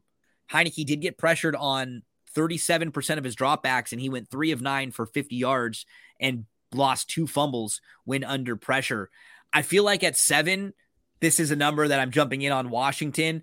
They've got a little bit more to play for in this situation because they're trying to survive. I think this could be a very tough defensive matchup for the rookie here. And I think at a touchdown, I can jump in on Washington here in a game that has a really low total. So my thing with Washington is this. Last week was their most important game of the season, correct? Oh, yeah, absolutely. Yeah. And who is their best wide receiver? Terry Mack. Why did he not get a target, his first target of the game, to the midway through the second quarter? He had 6 targets, 6 receptions. And it's not like the Giants, I believe 25th DVOA again, 24th, excuse me, against the against the pass. Why aren't you giving him the ball? I don't understand why these like mediocre teams have these great playmakers, and in these big games, they're just not going to them. It's not like there's what the Vikings do. That's one thing I will give them a lot of credit for. When they need plays, they just go to Jefferson. They throw it up and they let him make a play. And I mean, for him to only have 6 targets, 6 receptions, caught everything coming his way. That's a Scott Turner problem. So in terms of this game, I locked it in off of openers at Commanders at 7.5. I'm hearing rumblings are going to be dramatically cutting back on CMC's usage. I think that's going to be huge for them, because what CMC is able to do is take a lot of pressure off of Purdy, and the touches he got last game, that was the most touches he's had in quite a while. I know the 49ers have the best defense in the NFL. I'm not worried about that. I'm worried about their offense being able to cover this number against the Commanders defense, which is going to be the best that Purdy has gone against. Teams on a 5-game winning streak, 48% against the spread. This is the most games that Shanahan has covered in a row in his career, so he's due for some regression. He's 44%. ATS is a home favorite. Look, I like the 49ers. I got them 11-1. I was on the hype train before all this thing started. You got injuries to Debo, possibly cutting back CMC's usage. I think if you can get 7 or higher, you have to bet the Commanders here. But if it's 7 or lower, I wouldn't do anything. I got the 7.5. I bet the Commanders. I'm okay at the touchdown and at the 7.5 and over. I agree with you. I wouldn't play this at 6.5 as we move to the Eagles and the Cowboys. This one. Oh, one more quick thing. Can we just stop now with the Heineke stuff? Like, he's not a starter in the league. Can we, I've been saying this for day one. He's in the same category as Minshew for me. He's a good backup. He's not. Yeah, no, I think where he's better than the options they've had, right? And that's where people get a little bit confused. Like, I don't think he could be your guy. I prefer him to Carson Wentz, sure, but that doesn't necessarily mean he's the guy that you want to have be your guy forever moving forward, as we'll talk about Gardner Minshew right now and the Eagles, because, he's a very solid backup. And this number right now is Dallas -5 because we don't know, as we're recording this, the health of Jalen Hurts. I can't imagine he plays in this game. Why would he? Someone in one of my leagues that was in first place and banking on Jalen Sanders, I hope he does play on Jalen Hurts, or the just banking. No, I have Jalen Hurts, and him and Chubb were the main reason I'm in. Why you got in? Okay, but health wise, what's for the Eagles here, they're in a weird situation because if they win this game, then they're clinched. They've got the number 1 seed clinched, and they could really have Hurts not play for a month if they wanted, with the bye and, having a couple weeks off. But I don't know if that's always a good idea when he's been sharp and he's been in good form, if you want to have someone out for that long. Philly 13-1 straight up, 8-6 against the spread. Dallas 10-4 straight up, 8-6 against the spread. When these two teams played earlier in the year, Cooper Rush was playing for Dallas, so it's kind of hard to get a feel for that game. But Dallas was in that game till late. The Cowboys took a lead of 17 points last week against the Jags, and then they just stopped.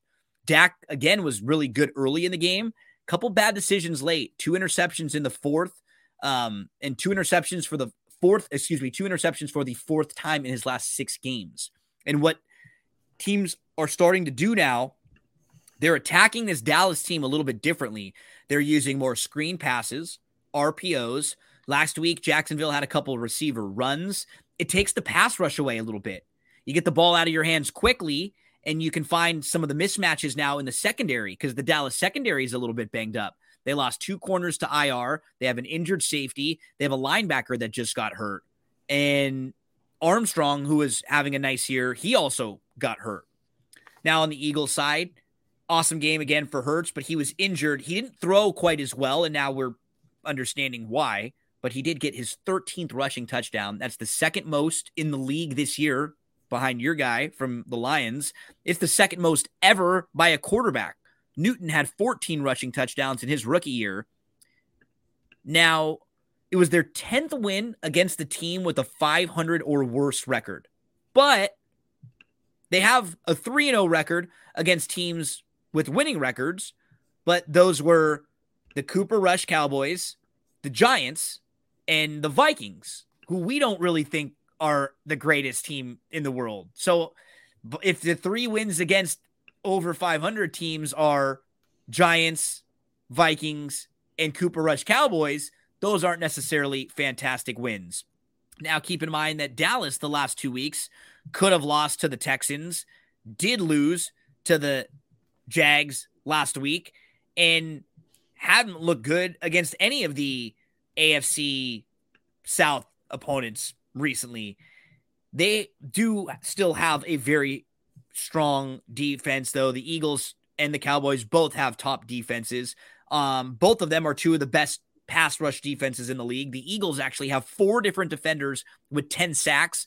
They're on pace right now to have 4 different defenders right now with 10 sacks. They already have 2 that have passed that mark. They have 55 sacks on the year, and they're not far off of the pace of 72 sacks, which would be an all-time record.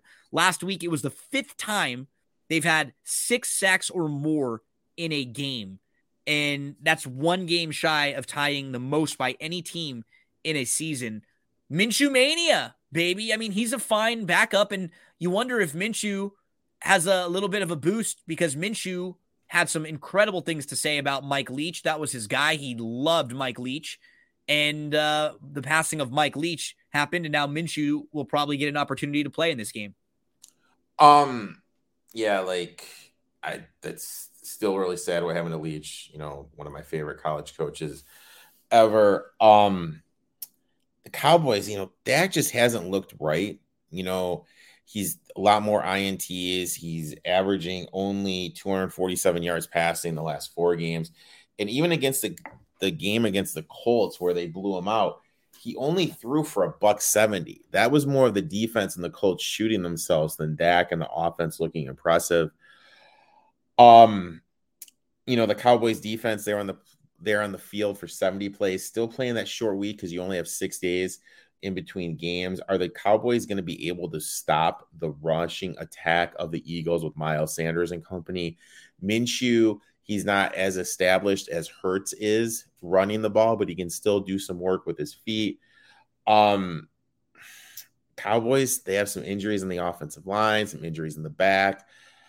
I think people have overreacted a little bit. Completely agree. This is too high. Minshew is not bad. Like we said, you don't want him to be a full season quarterback, but he can move the ball a little bit. He was 6-6 a couple years ago with the Jags as a starter, with like a bad Jags team. One guy talking to my buddy when this whole news started breaking out, whenever it was on Monday or whenever, that Hurts had the shoulder injury.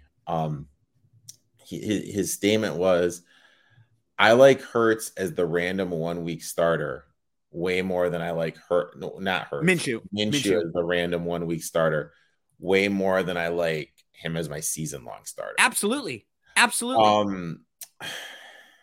this number, I would look to get involved on the Eagles side. Yeah, I didn't do it. I'm not gonna lie. I haven't yet, but I would at this number as we move to what's this, Saturday Night Football, I believe, with the Raiders and the Steelers. We have the 6-8 Raiders. They are 7-7 against the spread. The 6-8 Steelers. They are 7-6-1 against the spread. The Raiders, what a crazy game. They have a big lead. They spit the lead out, and then they come back and they win because They score a touchdown when it looked like their receiver was out of bounds. And then they get one of the flukier plays you'll ever see. Chandler Jones intercepts a lateral, runs over Mac Jones, and runs for a touchdown. They only got Adams involved for 28 yards last week. And where they're having a problem is, they can't get anybody else really involved. Waller and Renfrow last week, neither had a big impact. Waller had just 3 catches, 48 yards. He did have a touchdown. So maybe their second game back, they can be a little bit better. Renfrow had just 1 catch for 14 yards on 3 targets. On the Steelers side, they are a 2.5-point favorite in this game. Over under is 38.5. They had drives in that game last week, 12 plays, 10 plays, 21 plays, and 13 plays. Yeah, you heard it right. They had a 21-play, 91-yard drive that went 11 minutes and 43 seconds to open up the second half and basically take the entire third quarter. This is the longest drive in terms of plays and time of possession by a Steelers team in the last 22 years. It was the longest drive in terms of plays and possession by any NFL team this year. They completed 12 of their first 15 third downs, and they shut down a Carolina running team that had been really running well as of late. They held Carolina to a season low, 21 yards rushing on 16 carries. Probably the best game of the year for the offensive line. On 23 pass blocking snaps, they only allowed a combined 1 pressure. Now, what do we do with this spot here, with this number? Steelers 2.5-point favorite. This is a no-brainer to me. I'm taking the Steelers here. I locked them in at 2.5. You have a indoor West Anything Coast under 3, team. you're okay? Yeah, indoor West Coast team going to play in 9-degree weather with a potential of snow in prime time. And then you look at it like this. Tomlin 54% ATS. Week 15 at the close. So as the season goes on, he does a better job covering the number. As a short favorite, 2.5 or less, 56% ATS. I know the Raiders have Adams, but I really do feel that Josh Jacobs is the engine that goes for them. When he goes, that's when the offense looks the best. Ever since Watt has returned, Steelers are 3 DVOA against the run. And last week, they shut down a Panthers team that had been running really well coming into that game. Raiders, one of the worst defense in the league. It's really hard to trust them. So you have that. And then you have like the tragic news of Franco Harris retiring. He was supposed to go into the Ring of Honor, going to be the first offensive player in the history of the Steelers organization to get that honor. And he passed away the other day. You're right. That's going to give them a little boost. That's going to give them a little bit of a boost. An indoor team playing in 9-degree weather in a primetime situation. I just don't see it. What I mean? Getting Pickett back. Carr was Fresno State too, right? Yeah. Right. He's not been a cold weather guy either. He's very Goffy in that sense. Like not a whole lot of cold weather games for him. And getting Pickett back is just going to give a boost to this offense here. I absolutely love him. I locked him in at 2.5. Anything under 3. We will move to Sunday. 3 Sunday games and then a Monday Night Football game. We've got the Dolphins -4 against the Packers. Over under in this game 49.5. Green Bay is 6-8 straight up, 6-8 against the spread. Miami 8-6 straight up, 7-7 against the spread. The Dolphins now have lost 3 straight games, and they are now 3 games behind Buffalo in the AFC East. They also don't have a tiebreaker against the Chargers, who beat them straight up. Tua was not very good again. He finished ranked number 32 out of 36 quarterbacks on the week based on Pro Football Focus passing grade. He had 1 big-time throw, 2 turnover-worthy plays. He completed 17 passes for an adjusted completion percentage of 67.9. But he's now dropped. He was like number 1 for a lot of the season in passing grade. He's now down to number 6, and his 2 worst weeks have come in weeks 14 and 15. 3 of his worst 5 weeks have been the last 3 games. They're not really getting much production from anyone other than the top 2 wide receivers catching the ball. Over the last 3 games, receivers besides those 2, 17 receptions, just 220 yards total, and there was 1 75-yard touchdown run in there. That kind of is an outlier.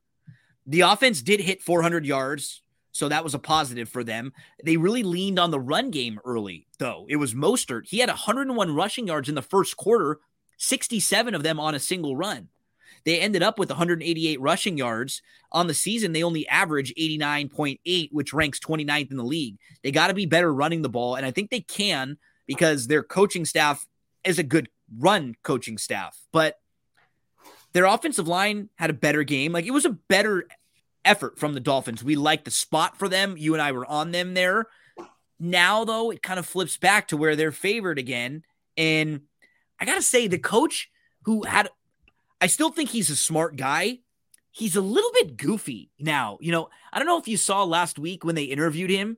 It was going into the fourth quarter in this game. It was like a really close game, or he made a comment about the guy's jacket that the reporter was wearing. He said, like, nice jacket, because it was freezing. And the guy had a big jacket on and like, and the hood on. But it was weird. It was like he was wearing a normal jacket that somebody would be wearing when it's freezing like that. It was just in the middle of this tight game against the Bills that you're playing. That's something that you're focused on or you're worried about. That's just like something you would say in an exhibition game. You know what I mean? Like, it was really weird to me. I don't know. He seems a little bit quirky. We have a Packers team who comes in now with a small chance to try to, still make a playoff run and a playoff push. But their last couple wins have been more about the opponents, where the Bears made some mistakes late, and then they played a Rams team last week where, this Rams team, they can't move the ball at all right now. Talk to us about this one. I hate this game. I played the Packers plus the 4.5 here. I look at it like this. We talk about buying low, selling high on teams. Dolphins on a 3-game losing streak. But teams that are on a 3-game losing streak that are laying 3.5 points or more are only 43% ATS. Packers defense, it's shockingly pretty good against the pass. They're 8th DVOA against the pass. Where does it struggle? Defending the run. Miami has shown us that even when they do have success running, they really don't commit to it. They don't stay with it consistently. I know. As much they should, as much as they should. Mozart was like on pace for like 200 yards, and they kind of kept feeding him the ball. I know everyone's going to say, well, Eric, you have a cold weather team going down to Miami. It's only supposed to be in the mid 50s in Miami. You know what I mean? This isn't like a 70-degree day in Miami. This is a 50-degree day, where we're going to get some rain. Rodgers is used to playing in the Dolphins. Just had that huge game that they got up for. They had to get up for. Dolphins defense just isn't what it used to be in terms. They had a lot of travel, right? They went back and forth and back, and now they're home. Yeah, I like the Packers here. I don't know if Howard and Crew is going to be able to keep up with Watson, Romeo Doubs, and Lazard. Dylan banged up, maybe better overall, because that means Aaron Jones will get over 20 touches. I don't know who in the Dolphins defense is going to be able to stop him. I just like the Dolphins here. I locked them in at 4.5. Or the Packers. You like the Packers? I like the Packers at 4.5. Yeah. It's at 4 right on Betfred. I'd still play that. Anything over 3 anything over 3.5. 3.5 or higher is a buy on the Packers. This next game is just miserable. We've got the Broncos and the Rams here. Both of these two teams are 4-10, and this is a standalone game. Ugh. Oh, 6-8 against the spread. The Broncos, the Rams are 5-8-1 against the spread. You've got the Rams with Baker. He didn't look very good last week. It was a tough spot to play in against the Packers, but he didn't look good. He was one of the worst graded quarterbacks of the week. It just not going to sugarcoat it.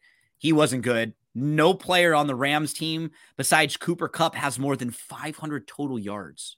Akers has 440 now and 54 rushing yards. So he's close, but no other skill position player besides Kupp had even hit the 500-yard mark. So it's safe to say my Akers under on everything is going to hit then? Is that what you're telling me? I think you're looking good right now. The Broncos, on the flip side, hey, you know what?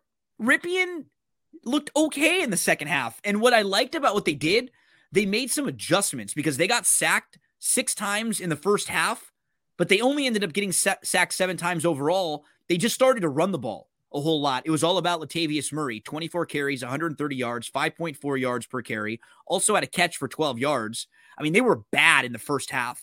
They had 4 punts, a missed field goal, and a fumble after they kicked the field goal on their opening drive, then punt, missed field goal, fumble.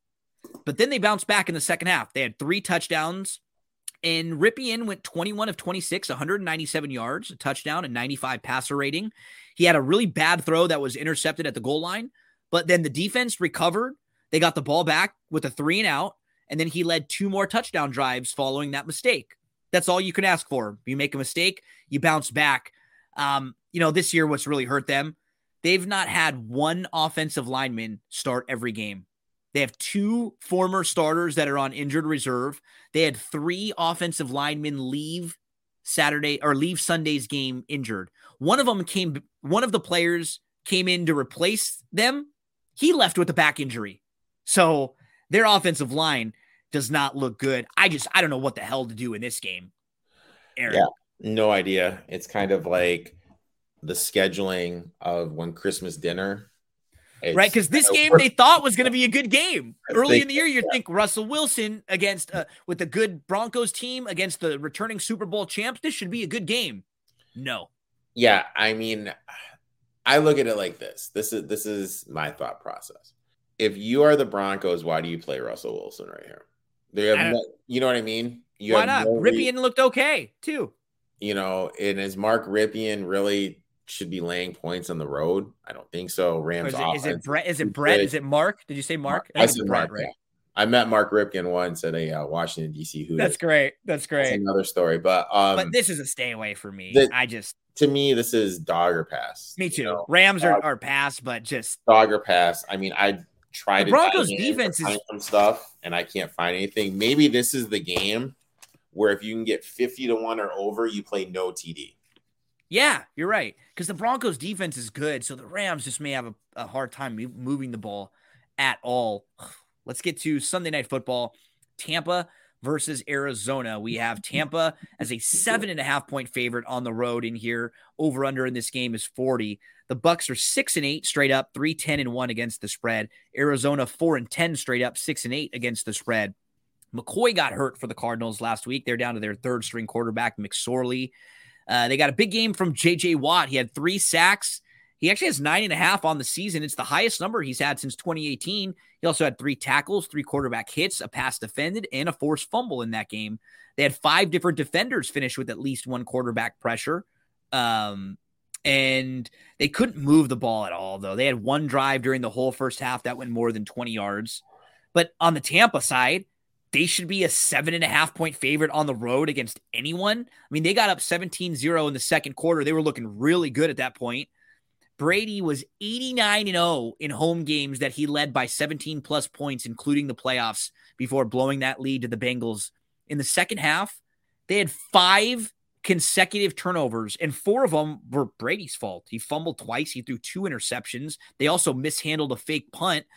They had a defensive holding call that took away a big sack that they got. That was a 23-yard sack. They jumped off sides late in the game with 2 minutes left. And Smith, their offensive lineman, he leads the league in penalties for offensive linemen. He has 11 total penalties, 6 holding, 4 false starts, 1 illegal use of hands to the face. Think about the 2 games they've won recently. They had to come back late in both of those games to barely beat the Rams and the Saints in those games. They're terrible on 3rd and long. They are 4 of 42 this year on 3rd or 4th down and 10-plus yards to go. They've also been sacked 4 times in that situation. It was the first time since 2011 that Brady committed 4 turnovers in a game, all of them in the second half, all on 4 consecutive drives. And they gave Cincinnati the ball 4 times in a row in Tampa Bay territory. They just scored boom, boom, boom, boom, real quick. They gave up 34 unanswered points. This is the first time a Brady team has ever lost 8 games in a year. If they lose 1 more, it'll be the first time he's ever had a losing record as a starting quarterback. He's ranked 31st among qualifying quarterbacks this year in yards per attempt. They're just not getting the ball down the field. They're getting the ball out quickly. They don't look good. I don't love Arizona as a team, but I could not lay 7.5 with the Bucs in this game. Yeah, I'm Dogger pass for me here.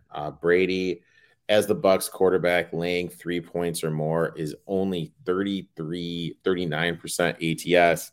You got Kingsbury as a dog, 64% ATS. I know there's been a little spike in the number because Trey McSorley is going to be starting.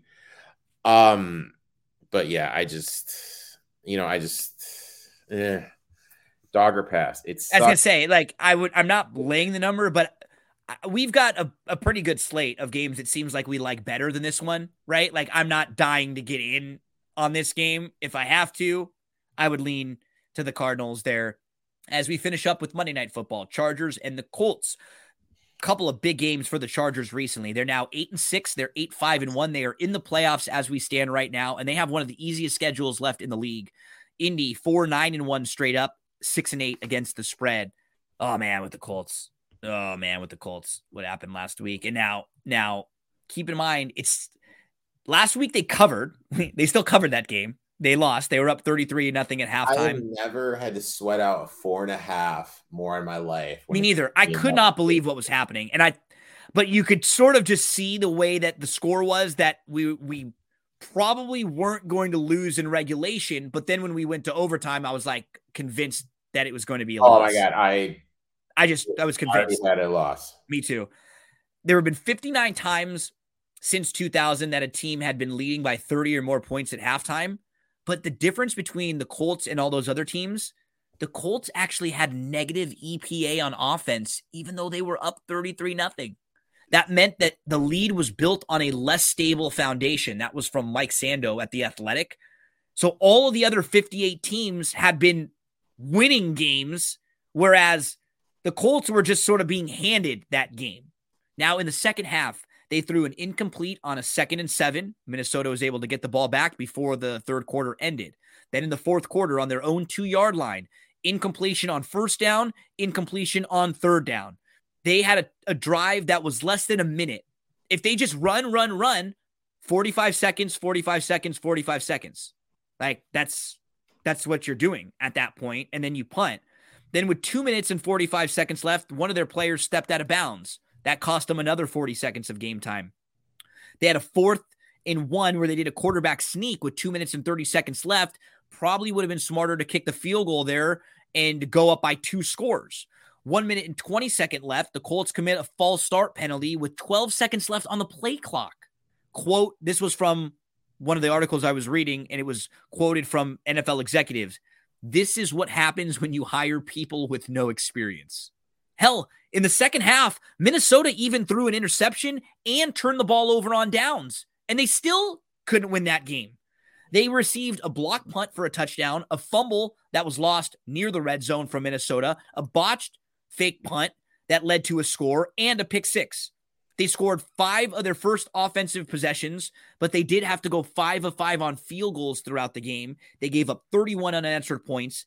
They even had 6 possessions in the fourth quarter. They got the ball 6 times. They were held to 4 plays in 5 of them. They were held to 4 plays in 5 of 6 of those drives. They had a late game fumble that should have been a touchdown return. They even got lucky. They had a play that was called dead that shouldn't have been called dead against them. And now we know Taylor left the game. He's been on IR. Week 13 against Dallas, they gave up 33 points in the fourth quarter. They allowed 54 points in that game, which was the most ever in the fourth quarter. And then they come off of the largest blown lead in NFL history. Last week, they gave up plays of 64 yards, 63 yards, 35 yards, 21 yards, all in the second half. And they only had 132 yards in the final 40 minutes of that game in the second half in overtime. Now the Chargers, God, this feels like a Charger flat spot after a couple big wins to now feel like they got a really good stranglehold on things because they have a nice, easy schedule coming up at the Colts, Rams, and then at the Broncos.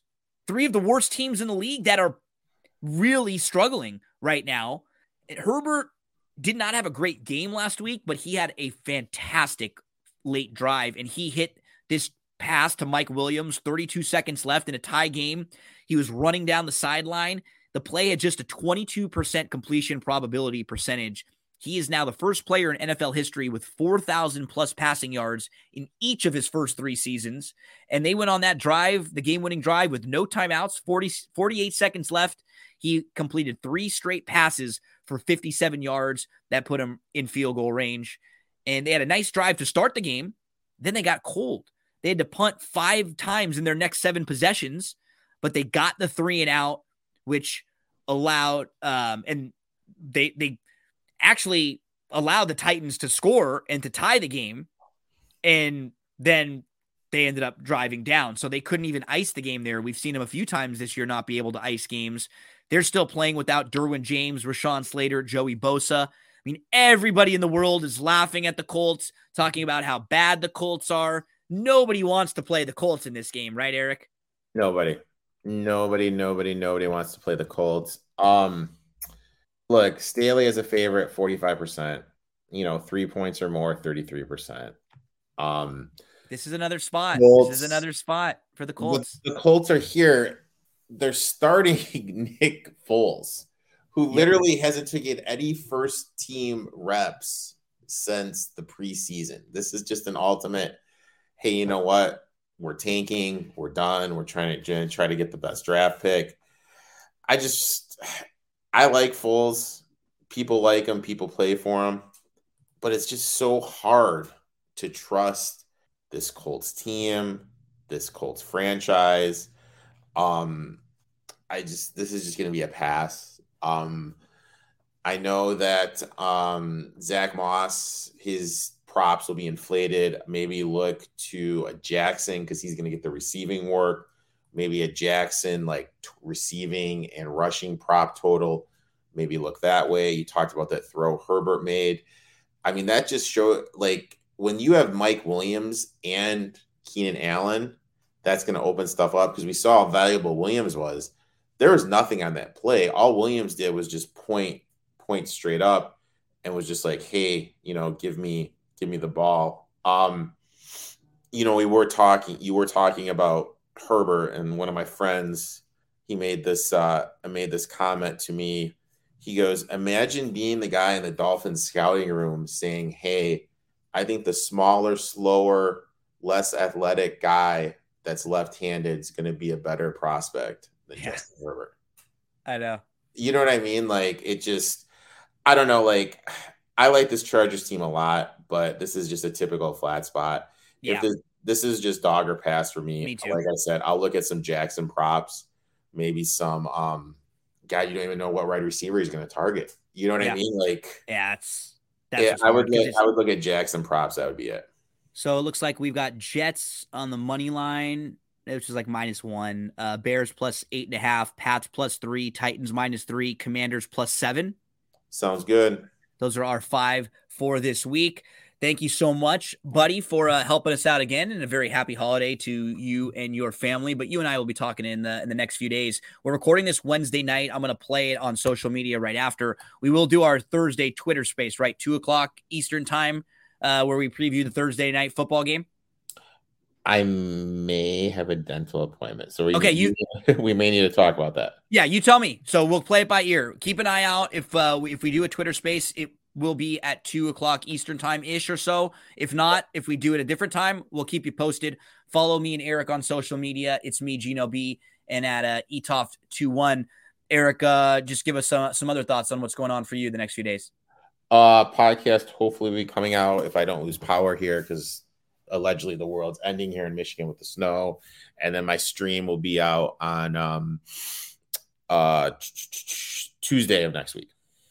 Another big thank you, Eric, for all the help you've given this year again. Appreciate it, buddy. You've become one of the best friends I have over the last few years. Love talking sports with you, and good luck to you this week. We'll be talking again, and hope you have a really nice Christmas with the family. Thanks. You too, man. Appreciate you. Merry Christmas to you and yours.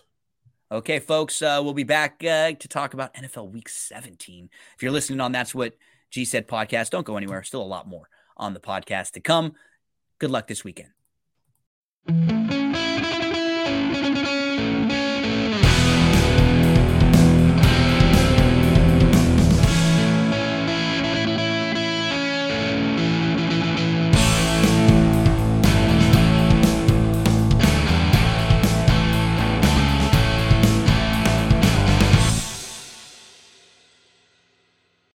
horse racing fans, many of us have been using the DRF, the daily racing form, for years, studying the races, keeping up to date on news with all the articles. I remember looking for a copy at the local liquor store or picking one up at the local racetrack wherever I was going. Now it's even easier and cheaper than ever to use DRF with DRF.com and the newly optimized DRF Mobile. You can get all the tracks that you want to bet and handicap. Past performances that are mobile optimized for on-the-go handicapping on your phone. So you go to DRF.com from your mobile device, no additional cost. Tap the calendar icon on the top left. It opens all of the options for past performances and for the tools that are available. One click to bet now and DRF bets. Get real-time odds and scratches on race day. You can tap on any horse and you get those same DRF past performances that you're familiar with a larger font for your mobile display. One click to Formulator for charts, for replays if you get the Formulator version, and even on the classic past performances, you get the home screen with horses, with odds, with buyers. You get a lifetime buyer speed figure graph. You can rotate your phone for the best view, and any horse that you click on, you'll see the running lines. You can easily move from horse to horse. The same data as those traditional classic DRF past performances. You get an interactive format, which is very similar to the DRF Classic version that you're used to on the desktop. Every card includes live data updated instantly with those scratches, and so you get the accessibility from desktop to phone, cross-device functionality. You can take your notes and save them from one device to the next, and then access your account on any of your devices.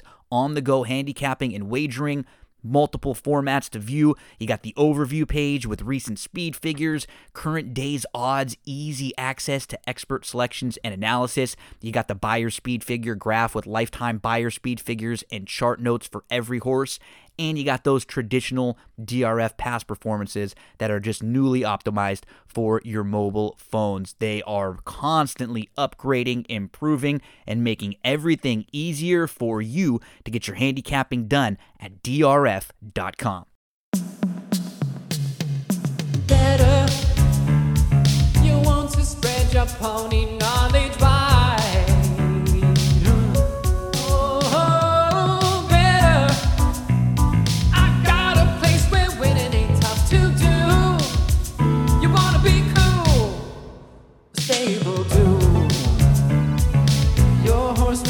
Fantasy come true, but no, Stable Duel.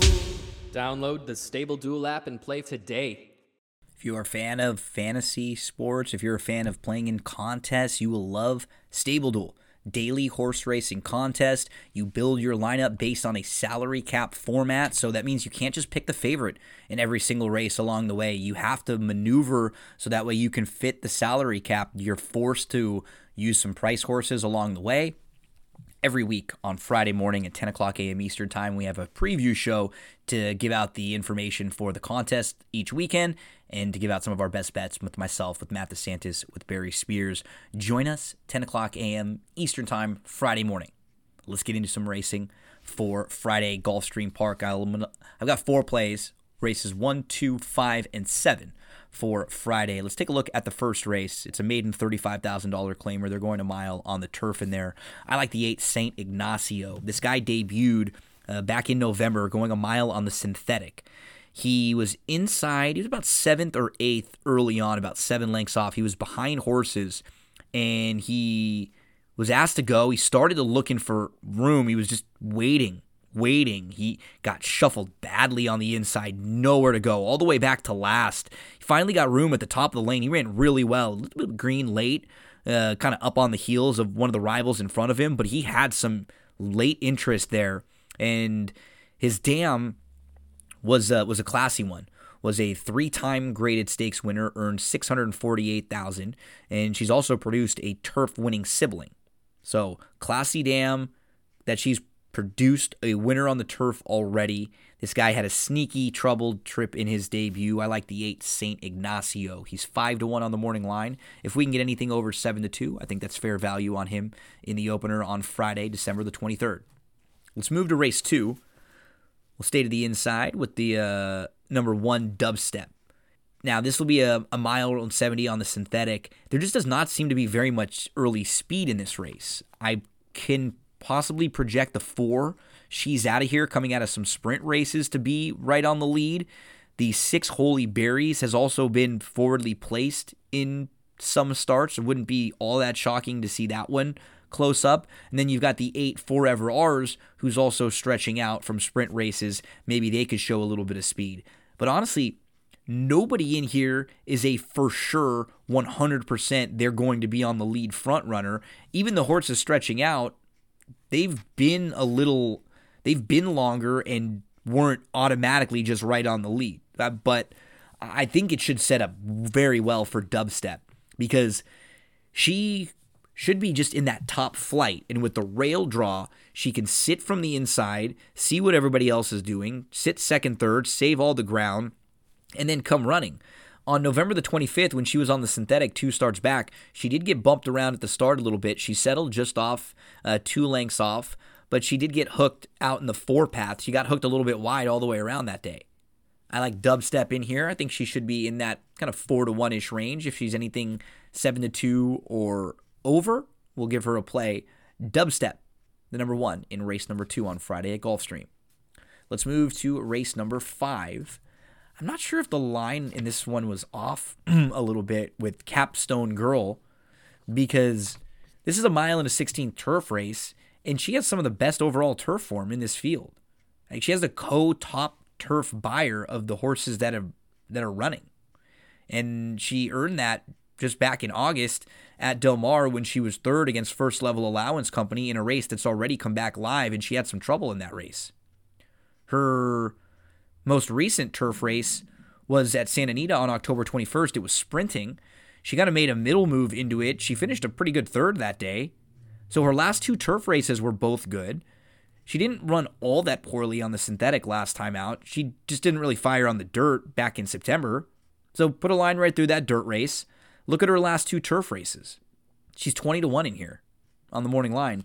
The number 9, Capstone Girl. I mean, I thought she should be like 5-1 in this race at the most. She definitely shouldn't be a huge price like this. So we'll see if that line was just off or if there will be some sort of correction from the bettors out there. Let's move to race number 7. This one's a total shot, but I was really impressed with the 11 F5. I've been waiting for this guy to run back a little bit. His debut was really impressive. It was 6 furlongs at Churchill. They went very quick in that race, so the race kind of fell apart late, but he was kind of close up, about 4 lengths off, and then he backed all the way up to 7th, and then he was about 7, 8 lengths off at one point. He moves to the inside and then to the outside, and he starts really getting into a late stride. And it seemed like the additional distance should be no problem for him, and he stretches out to a 1-turn mile here. I like him as a horse. This might be a little bit to ask because he's facing a lot of multiple winners in here and horses that are seasoned and older horses with a lot of experience in some of them. So may not be the easiest spot, but we should be getting rewarded on him at 15-1. So if he's double-digit odds, we'll take a swing with F5, and we'll see if we can get the Brock Lesnar finishing move home. 15-1 on F5. A couple plays for you. Gulfstream Friday. We'll have some Gulfstream Saturday thoughts on our Friday morning live stream. Come join us at 10 o'clock a.m. Eastern time. Just follow me on Twitter, and the stream will pop right up for you. And then on Sunday, it's Christmas. Monday, opening day at Santa Anita. If you follow me on social media, and I will post a full look at the Santa Anita card.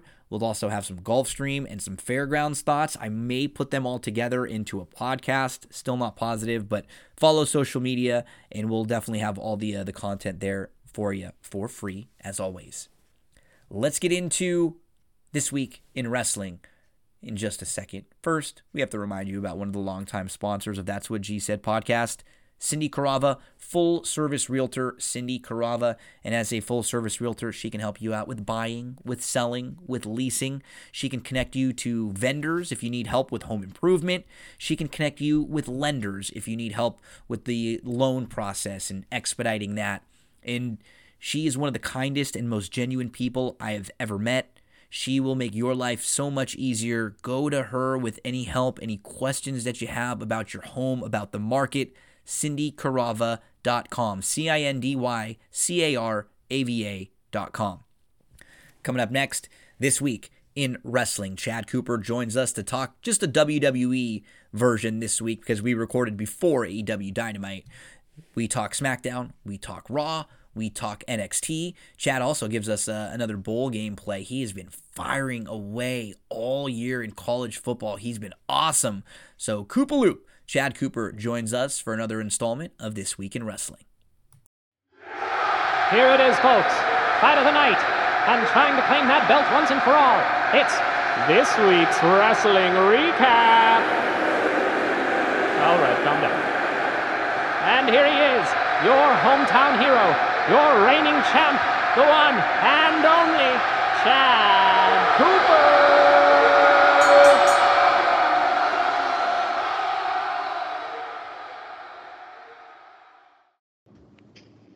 It is time to talk some wrestling with Chad Cooper.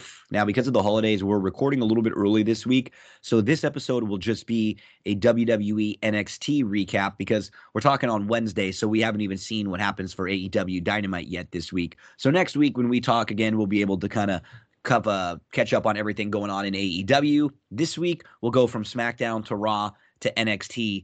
In Chad, what I thought was a pretty good week overall. I think last week we were talking about how it was maybe a little bit lackluster. I thought SmackDown was very good. I thought Raw had some really good matches. I thought NXT was very, very strong. So I didn't really think that overall the shows were downers. You know, there will be some critiques throughout as we go through, but I thought a pretty positive week for the WWE in the last 7 days or so.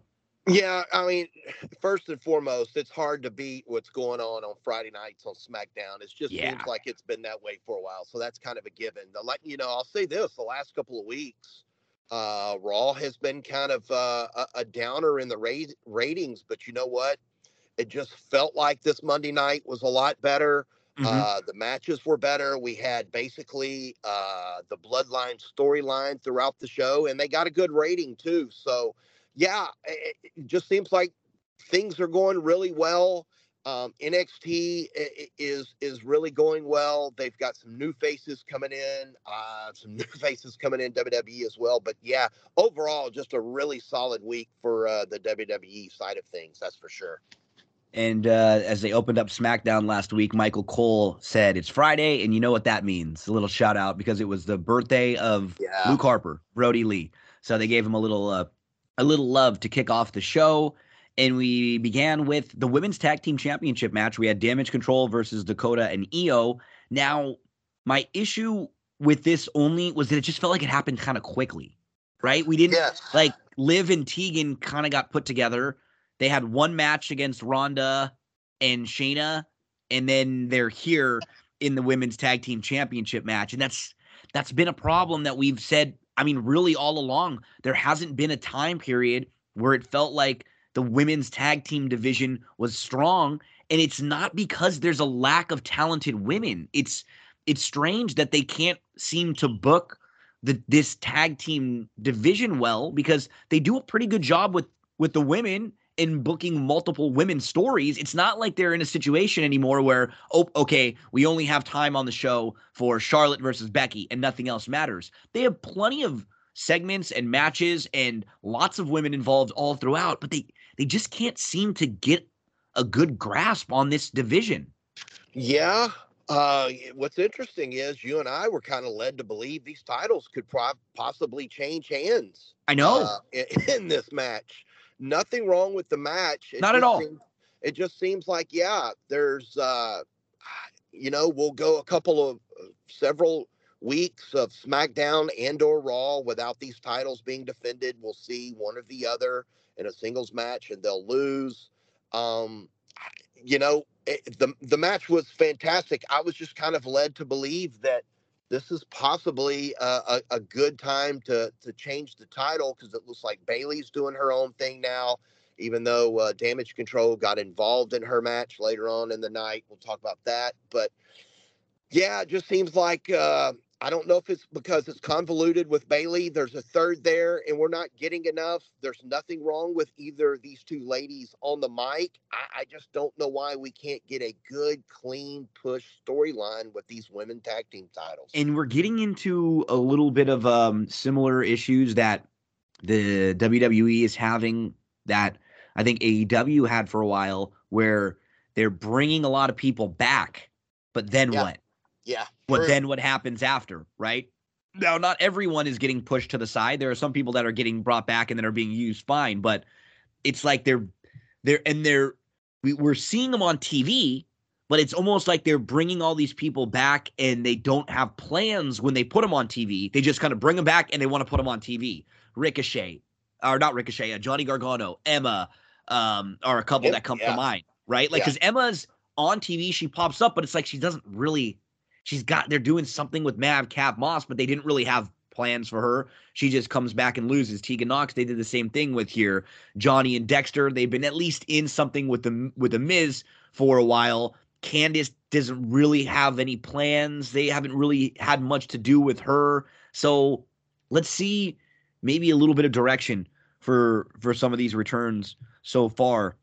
We then moved along and we had LA Knight walking backstage, and LA Knight talked about how much he's gone through over the last few weeks. He said, but I'm still here. Yeah. And man, the first time he came out a couple months ago and he did first as Max Dupree, we didn't really know what to do. The first few weeks of it were kind of funny and gimmicky, and then it wasn't going well. And then when they changed it over and he became LA Knight, the first one or two times he went out there and he was doing some of his shtick, the crowd wasn't really sure what to do, or they didn't really know him all that well. Man, it seems like they're jumping with him now when he says these things, like he's over, and lights go out and Bray Wyatt comes out with dark smoke all around him, and we had Big Bray chants, and we had a really kind of fun back and forth between the two of them here. Bray told LA Knight that he's barking up the wrong tree, and he said he hasn't touched him.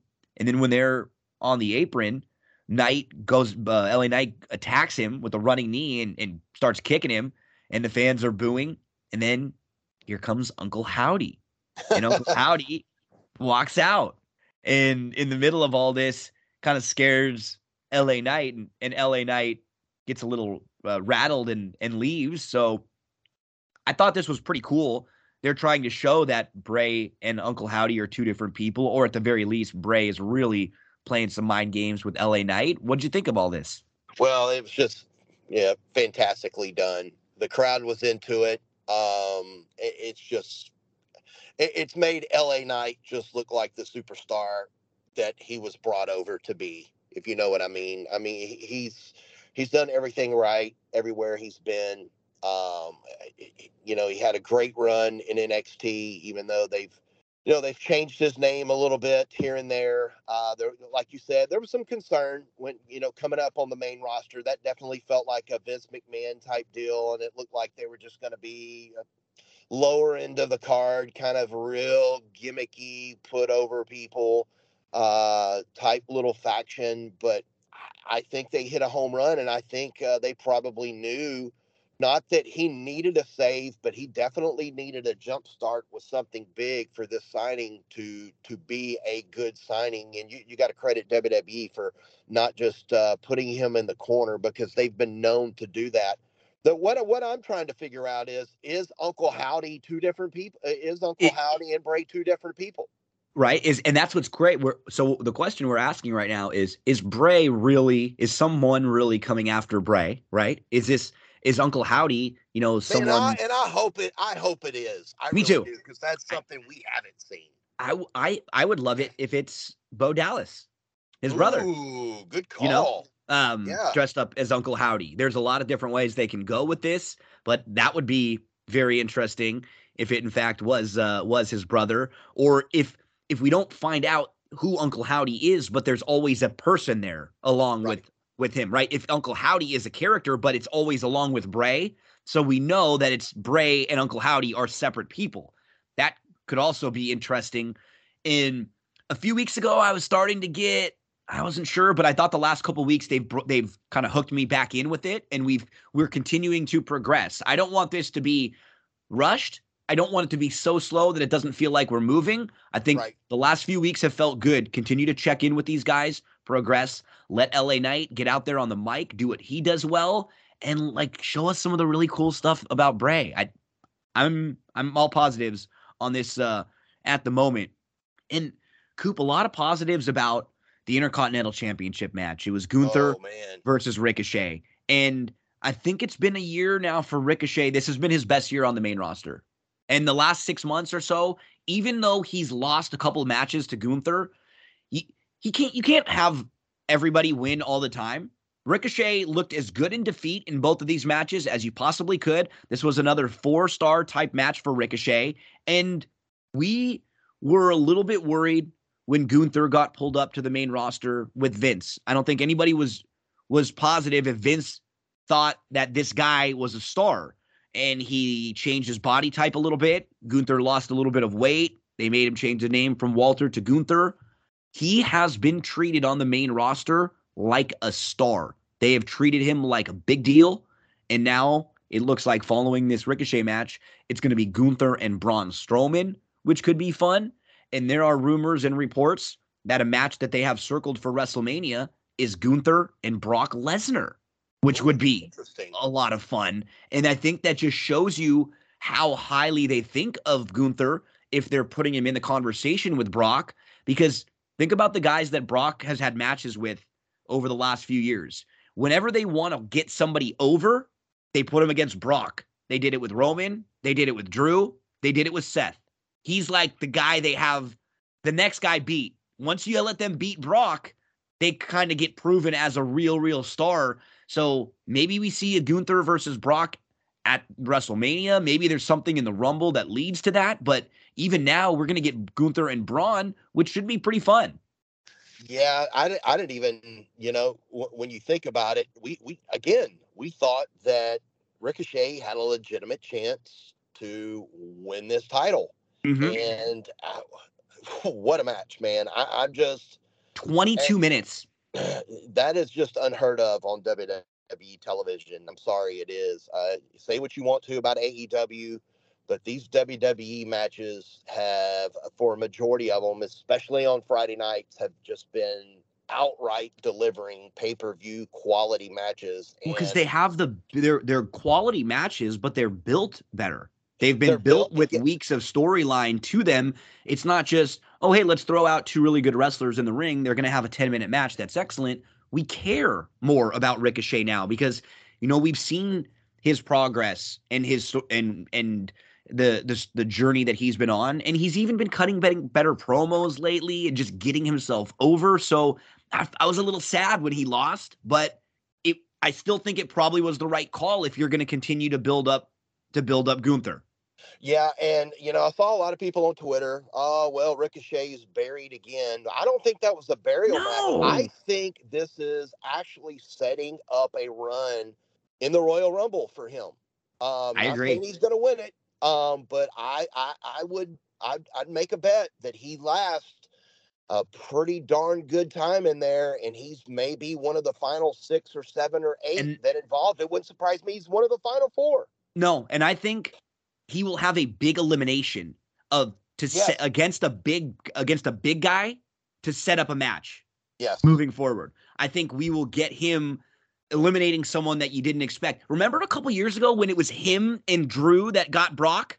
Remember, he was part of it that got Brock out of the Rumble when it was Drew and him, and then that actually led to him having a match against Brock at the one of the Crown Jewel events where they buried him in that match. They had him get beaten just quickly, but this has been the best run for Ricochet so far, and shout out to Gunther. He feels like a star. They've made him an Imperium look good. Now, with Braun Strowman coming out, we had talked about at the beginning about how they've had a lot of guys come back and haven't done a whole lot with them. Now, Braun is someone who actually had a pretty good match against Omos at the Crown Jewel pay-per-view. I will say that was probably Omos's best match, but following that, he talked a little trash online about the flippy floppers and the small guys. They had him lose to Ricochet. Triple H has made some comments, or I don't know if they were actually Triple H comments. If there was a rumor going around that he may have been a little bit disappointed in a few people that have returned. Maybe they weren't completely hungry, or they weren't, I don't know, following through or giving as much as he had hoped. I wonder if Braun and maybe a Karrion Kross are a couple of those, because those are guys that he, I think, really, really has high hopes for. And it's not that Braun is like floundering or nowhere, but he's just kind of been not really in a feud, not really in a storyline, and he hasn't felt as big of a deal as Braun Strowman felt a few years ago when he was involved with Roman Reigns and winning titles. Yeah, remember he came back and he just interrupted a match, like it was either a 6-man or 8-man. Yeah, it was kind of weird. It was against it was a triple threat Academy, number one contender match for the tag team championship, which was weird. He just started running people over outside the ring, which was cool. That's a cool way to come back. But since then, it's been some, hey, get these hands. He had a nice little interaction with Gable Stevenson last week. He looks great. He looks fantastic. Hey, I think this is a measuring stick now. Hey, with Gunther, you're going that way. If you're hungry and we want to see if you still got it, there's no one better right now than to put him against Gunther, because look, dude's big. He can go. If he can't bring out the best in Braun Strowman, I agree. Another release. Yep, you know? This is and Braun, and that's the thing. Like, Braun's always going to have a place on rosters because he's big, he's imposing, and you got the Rumble coming up. But yeah, we need to see he's in great shape. Let's see if they can put him in something and he can really make the best of it, because this guy is an attraction. There aren't very many that look like him, that can move like him. Let's see what Braun can do. It looks like. Hey, let me throw this out there before you. Let's say you would expect the Gunther storyline match is going to be pretty good, right? Yes. Let's say it is. Would you ever consider putting him back with Bray Wyatt? If they're going to the direction maybe with Alexa Bliss, we'll talk about it on Raw. That's interesting because Alexa and Braun also have a connection. I'm just curious if you would go back to that. I don't know, maybe not. But before you totally gave up on the guy, would that be kind of like a last resort? Or does Bray need anybody? He seems just so much better by himself, right? You're right. He does seem better. And that's an interesting thing to throw out there. And I don't know if we're there yet with Braun. No, absolutely not. No, but I know what you mean. If we just sort of feel like he's floundering for a while, you know that you always have that option to go back to. So I don't. Yeah, that's something that I hadn't even thought too much of. Let's see how Braun and Gunther look together over the next few weeks, as we had a promo for just a couple different promos. First, it was Roman Reigns backstage talking about how they were going to make Sammy an actual Uso tonight, and not more honorary Uso. He's all dressed up, right? He had his hair all done in a ponytail and stuff. It was like when Vince would try to do the makeovers on the WWE champions. Yes. Remember? He tried to do that to when they went corporate. He did it to Daniel Bryan too. He made him wear the hair and the suit. And he had a tie with no shirt on. Yes. So we got set up for a number one contenders tag team match. It was Hit Row versus the Viking Raiders versus Legado del Fantasma. Match was okay. Didn't really get to the next level. There was the one spot that everybody's been talking about where Top Dollar tried to do the suicide dive. Yeah. And he just got short. Like his legs just gave out. And I've seen the guy. He's athletic. Like he's done it before, but he was getting just razzed by the internet, man, by the IWC, the internet wrestling community was all over him. But, you know what? I don't know which. I understand them, because you got to start putting, title matches. Because as you said, there's no pay-per-view this month. You've got to start putting title matches. Hell, I think Raw has, not this next Monday night, because we have a best of 2022. The following Monday, I think we have two. Yeah, we have two title matches. Two titles on. Yep. I think you've got to start putting some title matches on TV, but it's interesting to see who comes out of these number one contenders matches. And Hit Row definitely kind of surprised me a little bit. So we had, Hit Row pick up the win. They're going to face the Usos next week. And because it's so quick, too, I mean, that just feels like a TV match to kind of Sure. fill some It'll be time. good. Yeah, and I think it'll give Hit Row a chance to kind of show what they've got. Yeah, to give them a little bit of a chance in a big spotlight. There's also going to be a multi-woman gauntlet match next week on SmackDown. Raquel cut a promo, talked about how she is injured, but she's going to be cleared and she'll be able to be in that match. So I think I mentioned this a few weeks ago. It looks like Raquel is who they're going with for Ronda at the Royal Rumble for their contender. And that's fine. That should be a good match. I don't think Raquel will win, but Raquel feels like a viable contender. They'll probably have Shayna get involved in some way, shape, or form. And it'll probably keep Raquel looking strong. And you could even have Raquel in the Elimination Chamber, the next month. And she can have a nice couple months leading into WrestleMania. And we finished up with the Bloodline. And they were in the main event, a talking segment. We had the Usos, Solo, and Sammy with Paul Heyman and Roman. And he talked about, the how War Games, they dominated. And he said tonight is the night that it's going to be a good night for Sami Zayn, but they have a KO problem. So he said they want to have a match with Roman Reigns and Sami Zayn against Kevin Owens and anyone that he can find. Said they'll smash him, they'll get rid of him, they'll never have to deal with Owens again. Sami says, okay. He says, I'm Kevin Owens' only friend. He doesn't even there's no one he's going to fight. And then he stops. He goes, I was his only that friend. was so great. Was that one little line was so, we were. It was and the way that Roman stopped and looked at him. Yeah. Like, what? Just so damn good. And then as they're talking, all of a sudden we get and I popped for this. John Cena was he was on one on this video. It was like the corn. So damn good. It was so good, but so cornball, but just fantastic because you haven't seen him recently as much. So you're watching, and he was just oozing energy. He's just laughing and smiling, and he's, hey, what's up? It's John Cena. And he's just, and he says that Kevin Owens has let him know. He sent him a text message. And he said that John Cena has had a match every year in the last 20 years in the WWE. This will be the first time he hasn't had a match in a calendar year. So they said on December 30th, in 2 weeks, John Cena showing up to be Kevin Owens' tag team partner. So that is a really star-studded tag team main event match for the final SmackDown of the year coming up next Friday. We're going to have because I believe, Gino, this Friday is taped. Yes, they've already taped this show.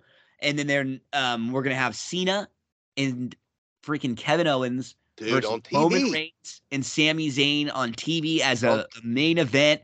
Dude, this should be an absolute blast. There's a lot of ways they can go. And what I like is that we even hear on Raw, as we will shift over, Austin Theory again made a little reference when he came out to Seth Rollins and he said, the champ is here. I wonder, we thought last year Austin Theory kind of teased some stuff with John Cena, and maybe that's the direction they will continue to go again this year. But man, I thought it was so much fun. I was laughing. Cena just he gives you kind of goosebumps like that when you see a big star come back like that. It was a cool moment. Yes, absolutely. And when his theme song hits, da, da, da, da, and you love to say John Cena sucks.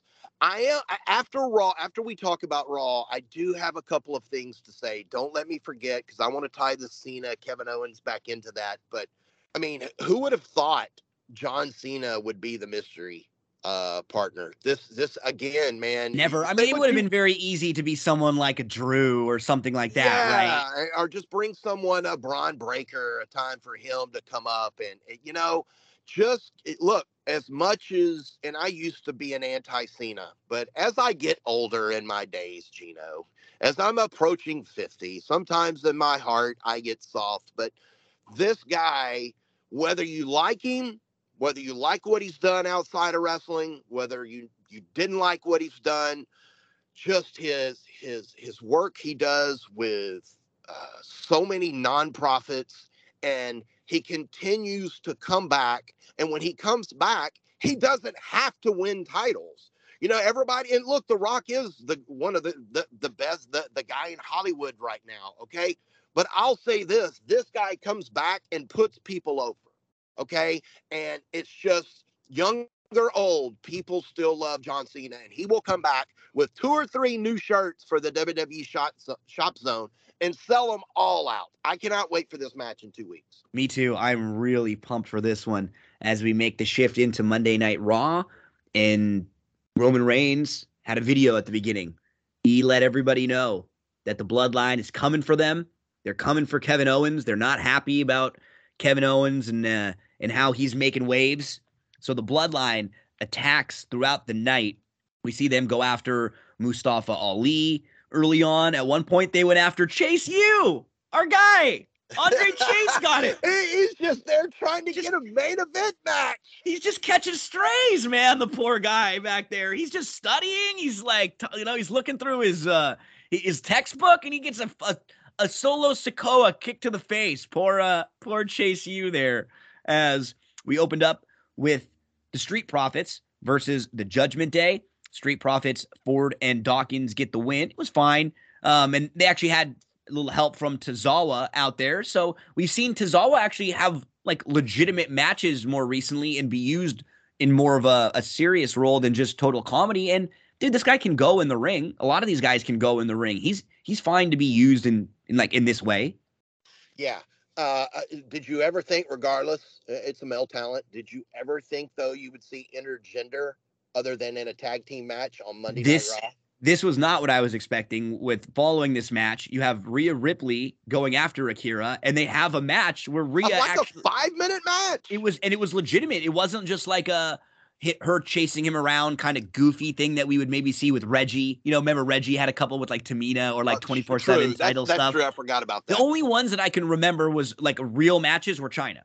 That were China, and I think Lita one time maybe had one, or they teased it. But seriously, this wasn't ever. But whenever they've had if they've ever going to do something like that, the point of it was to have it seem like the man was the one that would be the dominant person in that, and that the lady opposite here. Yeah, this was like Rhea legitimately is the stronger and the badass one and the tough one.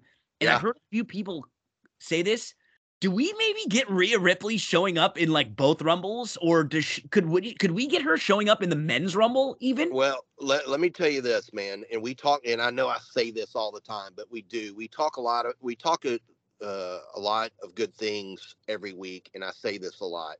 Last week we talked about her character development over the last couple of years, because there was a time where we thought Rhea Ripley's time was over on the main roster. I mean, you and I. She couldn't cut a promo. She could not cut a promo. It did not sound real. Her matches with Asuka weren't very good. She looked odd on. Yeah. She had the great match with Charlotte, and then it was like she couldn't connect with anything or anyone. We didn't even know who she was.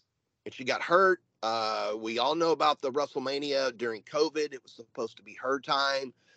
Just couldn't get it together. They were down on her. There was a possibility of her going back down to NXT and just rediscovering herself. But man, putting her with this faction with Finn Balor and Damian Priest, of those 3 people, honestly, when they got together and they're standing on screen, would you have said, it was the same with looking at all 3 members of the Shield, would you have said this person right here is going to be the star of the show? Would you have said Rhea Ripley is going to be a bigger star and more important right now than Finn Balor or Damian Priest? Nope. Hell no. Nope. And it's just one of those things where it has to happen now, Gino. She's a star, dude. She is just doing incredible work right now, and she should be one of the favorites for the Women's Royal Rumble. And I think I wouldn't be surprised if she shows up in the Men's Royal Rumble just to get an elimination or two. As we had a quick little backstage segment where MVP showed up, and he mentioned Bobby Lashley. So possibly we get these two put back together because Bobby has made a heel turn. So maybe they bring MVP back with him, and they could have. I just hate that, but it looks like that's probably what we're gonna get. I probably like MVP. It felt like it ran its course. It didn't work, but oh well. I will say, if they have Omos, if the three of them and Omos is there, that's probably the best use of Omos. Yes. As like being the big Diesel kind of guy that doesn't really have to wrestle in many matches and he can just be in the corner. So that'll probably be good use of him at least. We saw more wreckage. Dolph Ziggler, Cedric Alexander, Shelton Benjamin. The bloodline happened. So they all got beat up. That led us to the OC getting a win over Alpha Academy. Gallows and Anderson picked up the win. And let's talk about this match right here. I have no problem with the match. It's fine. I saw some questions because you know me, I like to watch wrestling, and I like to follow along Twitter comments, not the trolls, but some people that are level-headed. Do you think it's time? Have we seen Alpha Academy lose too much? Yes. I thought this may have been a perfect time for them to get a good sneaky win. Yes, I do. I think we've seen them lose too much now, and I think we may need a babyface turn for them. Yes. Because I think the crowd would really love. They could do the same exact shit. He still do the shoosh. He could shoosh heels, right? If he just shooshed the Bloodline when they were talking, or if he came out and shooshed the Miz, right? Like when the Miz was talking, people would love it. And I think you could just the same exact thing for them, just turn them a little bit, and then what you can do is you can let them be the team that has good matches because Gable can go. They would have a really easy dynamic for a babyface tag team. Gable could be the babyface in peril. He gets the heat segment, and then you get the hot tag to Otis, who comes in like a house of fire. It's very simple. The formula would work. I agree with you. They've done great work. They're on TV every week. Gable's been entertaining, but everyone just assumes they're going to lose every time they're in a match now. Yeah, and I had no problem with the match. Not at all. At the end of the day, I like OC. I love Carl Anderson, but I thought right here would have been a good time for them to get a win. The only place to go is babyface with them, and I think they would be a hell of a babyface tag team because Otis is kind of the brute behind the bunch, and Gable is we know he has been a star over the last couple of years.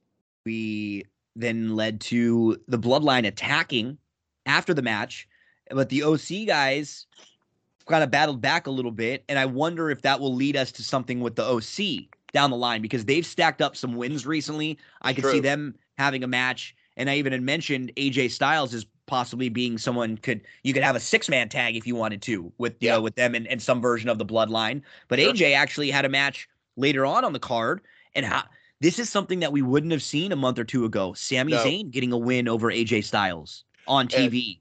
Good match. Number one, it was a fantastic match. It was, again, this night was the Bloodline night. And it wasn't clean, right? Because Solo was helping out and they interfered. It wasn't. And there were a lot of these wonky finishes, and we'll talk as we go along through them. But, again, we talked about this a while back. It just makes shows so much better when you have a storyline throughout them all instead of an early promo in the beginning of the show and, this is the main event. And that's why the ratings improved this night. You cannot tell me that the Bloodline being here all through the night kept people from turning it to other channels. I'm sorry, it did.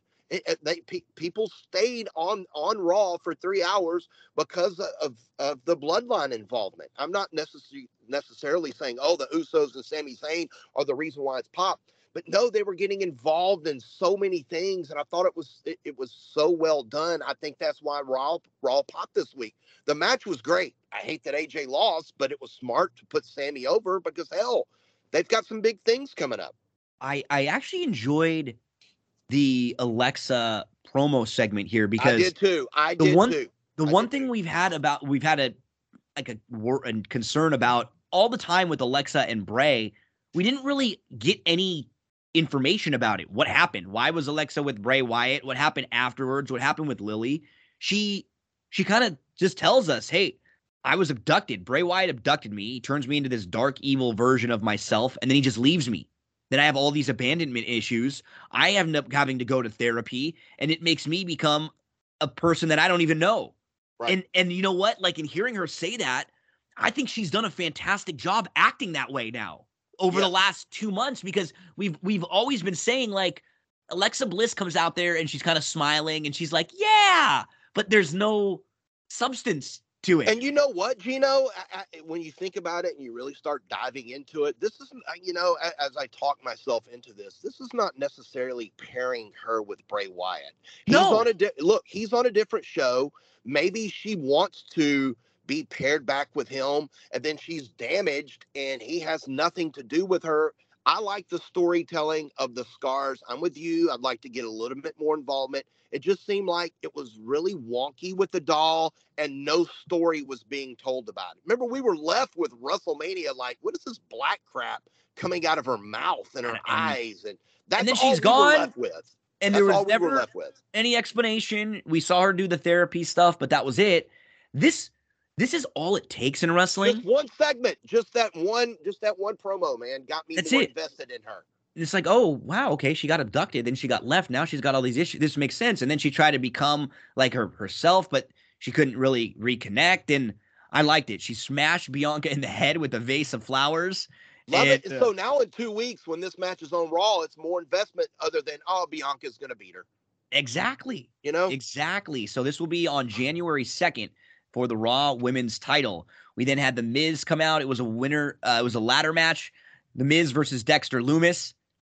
Man, this crowd was not into this match until there was a spot where they were calling for tables, but they've done a poor job with the build to this, and it just feels like they need to get out of this and move into a different direction. We did see Bronson Reed show up to help the Miz, and I don't think this was a situation where everybody was supposed to know who Bronson Reed even was, right? People said, oh my gosh, he didn't get a pop or nobody knows who he is. I don't think he was supposed to be like, oh my gosh, it's Bronson Reed.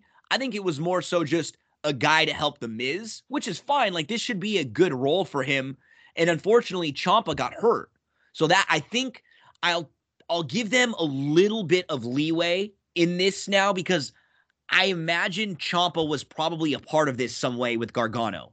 It's supposed to come out clean and all of it. There was supposed to be a way where maybe they got to Ciampa and Gargano or some sort of tag teams with these guys, and it would have been better. But he's not physically able to perform right now. They had to go bring in Bronson Reed to help out. Now, this could be, I will say this is going to be a better role for Bronson Reed being next to The Miz than if you just brought Bronson Reed in by himself. Yes. And said Bronson Reed is returning, because at least next to The Miz, he's going to be on TV, he's going to be relevant, and then you can inevitably have the match against The Miz when he turns on him. And, that could at least be this guy on TV for a little while. But they've got to do better right now with Lumis, with Gargano. It's just not been very good with these guys so far. It hasn't. The match was fine. It was fine. But for a ladder match, that's something that usually gets everybody really pumped up and really excited, and the crowd was not for this. Yeah, they're on a dangerous level with this whole deal. The crowd was silent. I don't know which other ways you can go now. People talked about that Lumis is being booked as too comedic. I thought Gargano was fine during the match. I thought this was the type of match he needed. I'm okay with him losing it, but it just seems like despite the match, despite all the happenings in it, Bronson Reed coming back, I still don't think Gargano, we've been hooked with him just yet. I don't know how much longer it's going to take. He needs one of what we're talking about with Ricochet, not quite as long, but he needs a long Royal Rumble run to prove himself. And then he can use that as sort of like a new gimmick for the following. It can be Johnny Gargano lasted 35 minutes in the Royal Rumble, right? Coming out of the Rumble. And at least you can use that to sort of build him, because right now, like, what is he? Yeah. Who is he? Good point.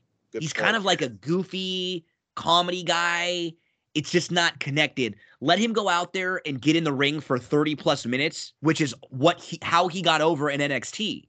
We just saw the guy wrestle repeatedly. It started with the Cruiserweight Classic. It was him and Ciampa, and then him and Ciampa weren't even supposed to be signed to the roster, and they just kept doing such good work that they forced them to put him on TV. Get him in the ring now, right? We've seen too much of him doing goofy segments. Let's see this guy wrestle. As we had what was a fantastic promo segment. This might have been one of the best promos segments that Seth Rollins has ever had in his life. He was out in the ring and the crowd was singing along with him. Remember, this is Iowa. This is where he's from. So this is hometown for him. And he said Mondays don't belong to Roman. They belong to Rollins. So first he mentions Roman. Then Austin Theory interrupts. And Austin Theory says the champ is here. So what I like is that Seth made a reference to Roman. Theory made a reference to Cena really quickly in this, just kind of teasing things that may happen down the line. And every time Seth just looks to the crowd and he says, the crowd will sing my song. And he looks over, the crowd starts singing their song. He's got him right now. Like, he's really got him. And Seth said that you're not on my level. He said, it's not about the title making the man makes the title. I am the mountaintop, because Theory called him the third best member of the Shield, which was a great line. He said, you've made it to the mountaintop. What happened? And Seth spun it on him. He said, I am the mountaintop. I am the measuring stick now. I am Everest. And you want to find out what kind of man and champion I am? Let's do this right now. And they're about to get into it. And then the Usos show up and the Bloodline shows up to attack them. And it looks like Seth and Austin are going to stand strong. Seth even taps Theory. He goes, oh, wait, look, we got company. Let's worry about this later. And it looks like they're going to stand together. And Theory, like a coward, drops out of the ring and runs off. I love this segment. I thought it was fantastic. I care a lot more about them. This is what I've been wanting from Seth Rollins for years. Like, I have been banging this drum, the Seth Rollins babyface drum, for years. That was like one of the best little babyface promos he's ever cut. I loved it, Coop. Oh, look, again, we've talked about Rhea. We've talked about other WWE superstars. Again, we say it week in, week out. Theory was on his last leg, literally, of getting, pushed down to the bottom of the barrel. But this guy has become arguably the greatest heel on Monday Night Raw right now. I mean, people just love to hate him. He's just he looks. It's so funny when he walks out into the ring. He just feels, it feels like when you saw someone go from like their sophomore year of high school to like their senior year. You know what I mean? And it's like he feels like that right now, to where it's like now he's like a big man on campus. And a few years ago, it was like, even just a month ago, it was like his look wasn't complete. Now when he comes out with the jacket that he's wearing and the look, he's got a little facial hair. There's just an edge to him. God, I like it. I like what they've done with him. I really do. And just go back to NXT when you saw Gargano, Candice LeRae, Austin Theory, who was the goofy, laughable guy that nobody took seriously and everybody loved, Johnny Gargano. Boy, the roles have kind of switched now, haven't they? My, how the turntables, right? The tables have turned here. As good stuff. And then Kevin Owens comes out, makes the save. Remember Kevin Owens and Seth Rollins? Oh, yeah, this was good. Had a little run at the beginning of the year. In fact, they had I was going through a show that I was doing with the other guys on the Old Wrestling Rewatch. We were doing like a year in review, kind of going through some of the WWE stuff of the year. And one of the best matches of the year was Seth and Kevin Owens against the Usos on SmackDown back in January. That was actually listed as one of the best matches of the year and was ranked by star ratings as one of the best. And we had that ended up being the main event, KO and Seth Rollins versus the Usos, and KO and Seth get the win, which was good for both of them because they both have big fish to fry. It looks like Kevin Owens might be the guy who faces Roman at the Rumble, and it looks like Seth is going to be a big player in the Rumble. He's got a match coming up with Austin Theory. All of that was good. And the only thing we really missed out in between this was a really good match between Bayley and Becky that went like 15 minutes, and Bayley was able to get the win because of shenanigans and cheating. But I think they're trying to stack the deck a little bit against Becky here. So if she does win the Royal Rumble, it'll be a fun story for her. It wasn't like she was winning and everything was going great for her, and then she just walks in and wins the Rumble. I thought the Becky Bayley stuff was good, and man, I was really into the Seth and KO and the Usos. Yeah, that was a good promo too with KO. And wait, I'm 95% sure you tried to take my spot at WrestleMania. Wait, no, 98%. Well, 2%. I thought Bayley needed to win that match. I hated the ending, but it is what it is. So it was a good call there. Overall, here's my biggest concern. Is the bloodline getting too over baby face ish? I know what you're saying. That's going to be an interesting tag with KO and Cena face them. It's going to be maybe the crowd will be split. I just felt like hell for them to be involved in so much, which I thought it was written fantastically. I'm not concerned about them being overused. I'm concerned about them turning themselves, baby. The crowd's eating this stuff up. And I think mainly because of Sami Zayn, to be honest with you. You're right. And where they were sort of lucky this week is that since this was Iowa, whoever was saving Seth was going to get a big pop. Sure. Right? Because that was Seth's hometown. Seth was the most over guy last week. That's not always going to be the case when they move places. Man, I agree with you. That's the one thing. I don't think it's and I'd heard a couple people saying, are they going to cheer Kevin Owens over Sammy in situations right now? I think Kevin Owens could still get cheers over Roman because people kind of know that Roman, they're giving Roman the respect that a good heel gets, the booing, right? That's what you do for Roman is you kind of boo him because that's what you do for a good heel. But yeah, that's it. It's a really good point. As we got a little tease for The Undertaker and Stone Cold, they had an interview. Have you seen some of the clips of this one? Oh, yeah. Where they're drinking the wine. There's this clip rolling around where Austin's drinking wine and he's doing a wine testing with The Undertaker. And he's like, look at the streaks, how they roll down the glass. And it talks about the taste buds. And he said, and then you gotta smell it. It smells good. And then oh man, I was laughing so hard watching this clip. So I'm looking forward to checking that out as, they set up a big show for January the 2nd. So we're going to have a big SmackDown on December the 30th, and we're going to have a big Raw on January the 2nd because it's going to be Theory versus Rollins for the U.S. title and Alexa versus Bianca for the Raw Women's Championship. So, yeah, overall, a pretty good SmackDown coming off of a pretty good Raw, and I thought we led right into a very good NXT that began with a recap of Roxanne Perez getting the win and Roxanne Perez being talked about by Braun Breaker. So remember, this was a tape show, so there were some things that they could have added in post-production here, and you could see that some things had voiceovers or some packages here and there. What a match to open up the card, man. I will say Axiom is getting over more and more with this crowd because this guy can go. We had Axiom versus Carmelo Hayes, and Trick Williams gets involved, and Carmelo picks up the win. Just really good stuff from both of these guys. This is what needed to happen. I think Carmelo needed the win to move forward, but Axiom looked excellent in defeat, and he hit a really cool moonsault to Trick after the match. And yeah, I think both of these guys look great coming out of it. Oh yeah, you talk about a hot start. There was. It took a little while for me to warm up to Axiom. Okay, what kind of gimmick are we trying to do here? Is it lucha? Excuse me, is it this? But man, again, it goes, not only is he good, but just goes back to Carmelo, man. How good is this dude in NXT for a short period of time? What he's been able to do, in less than 2 years is just, the dude can go, man.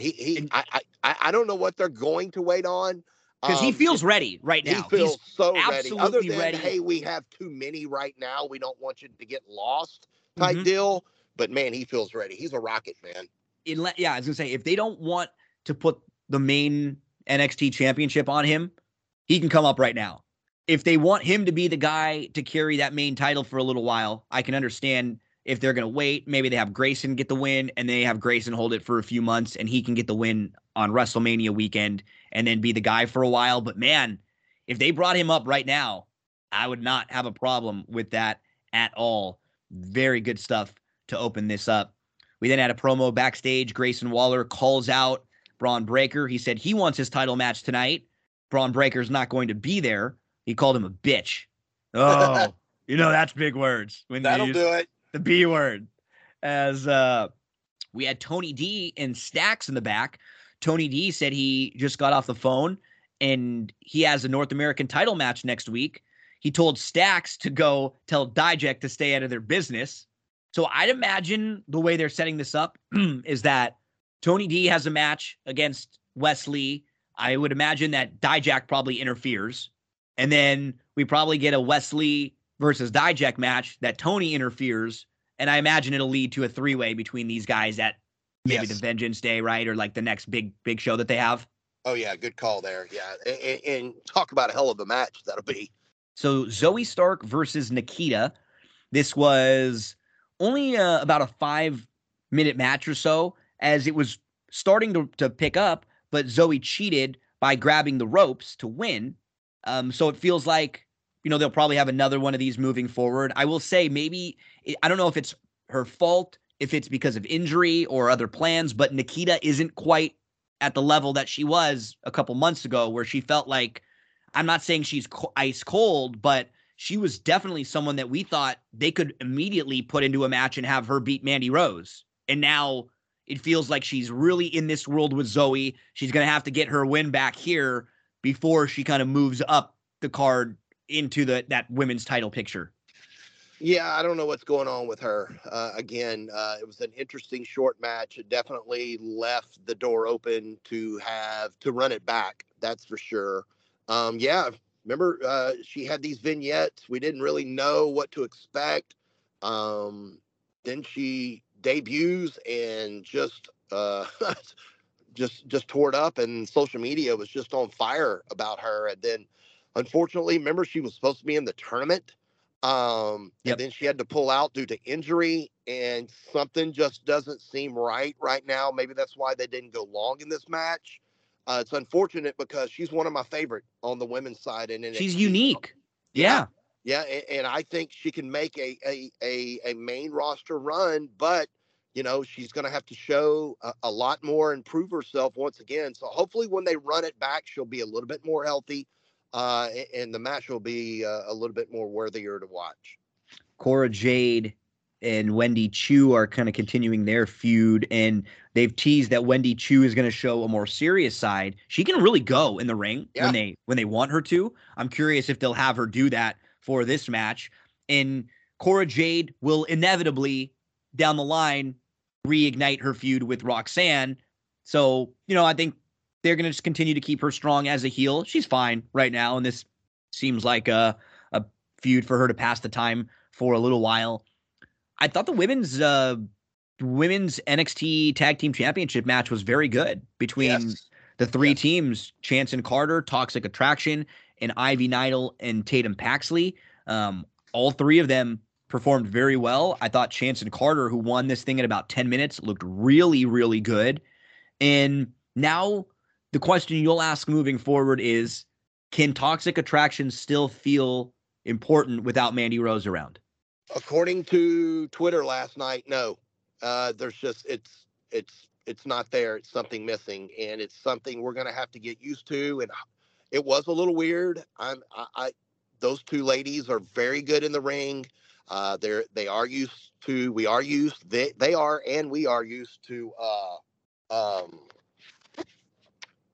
Mandy being the mouthpiece. We're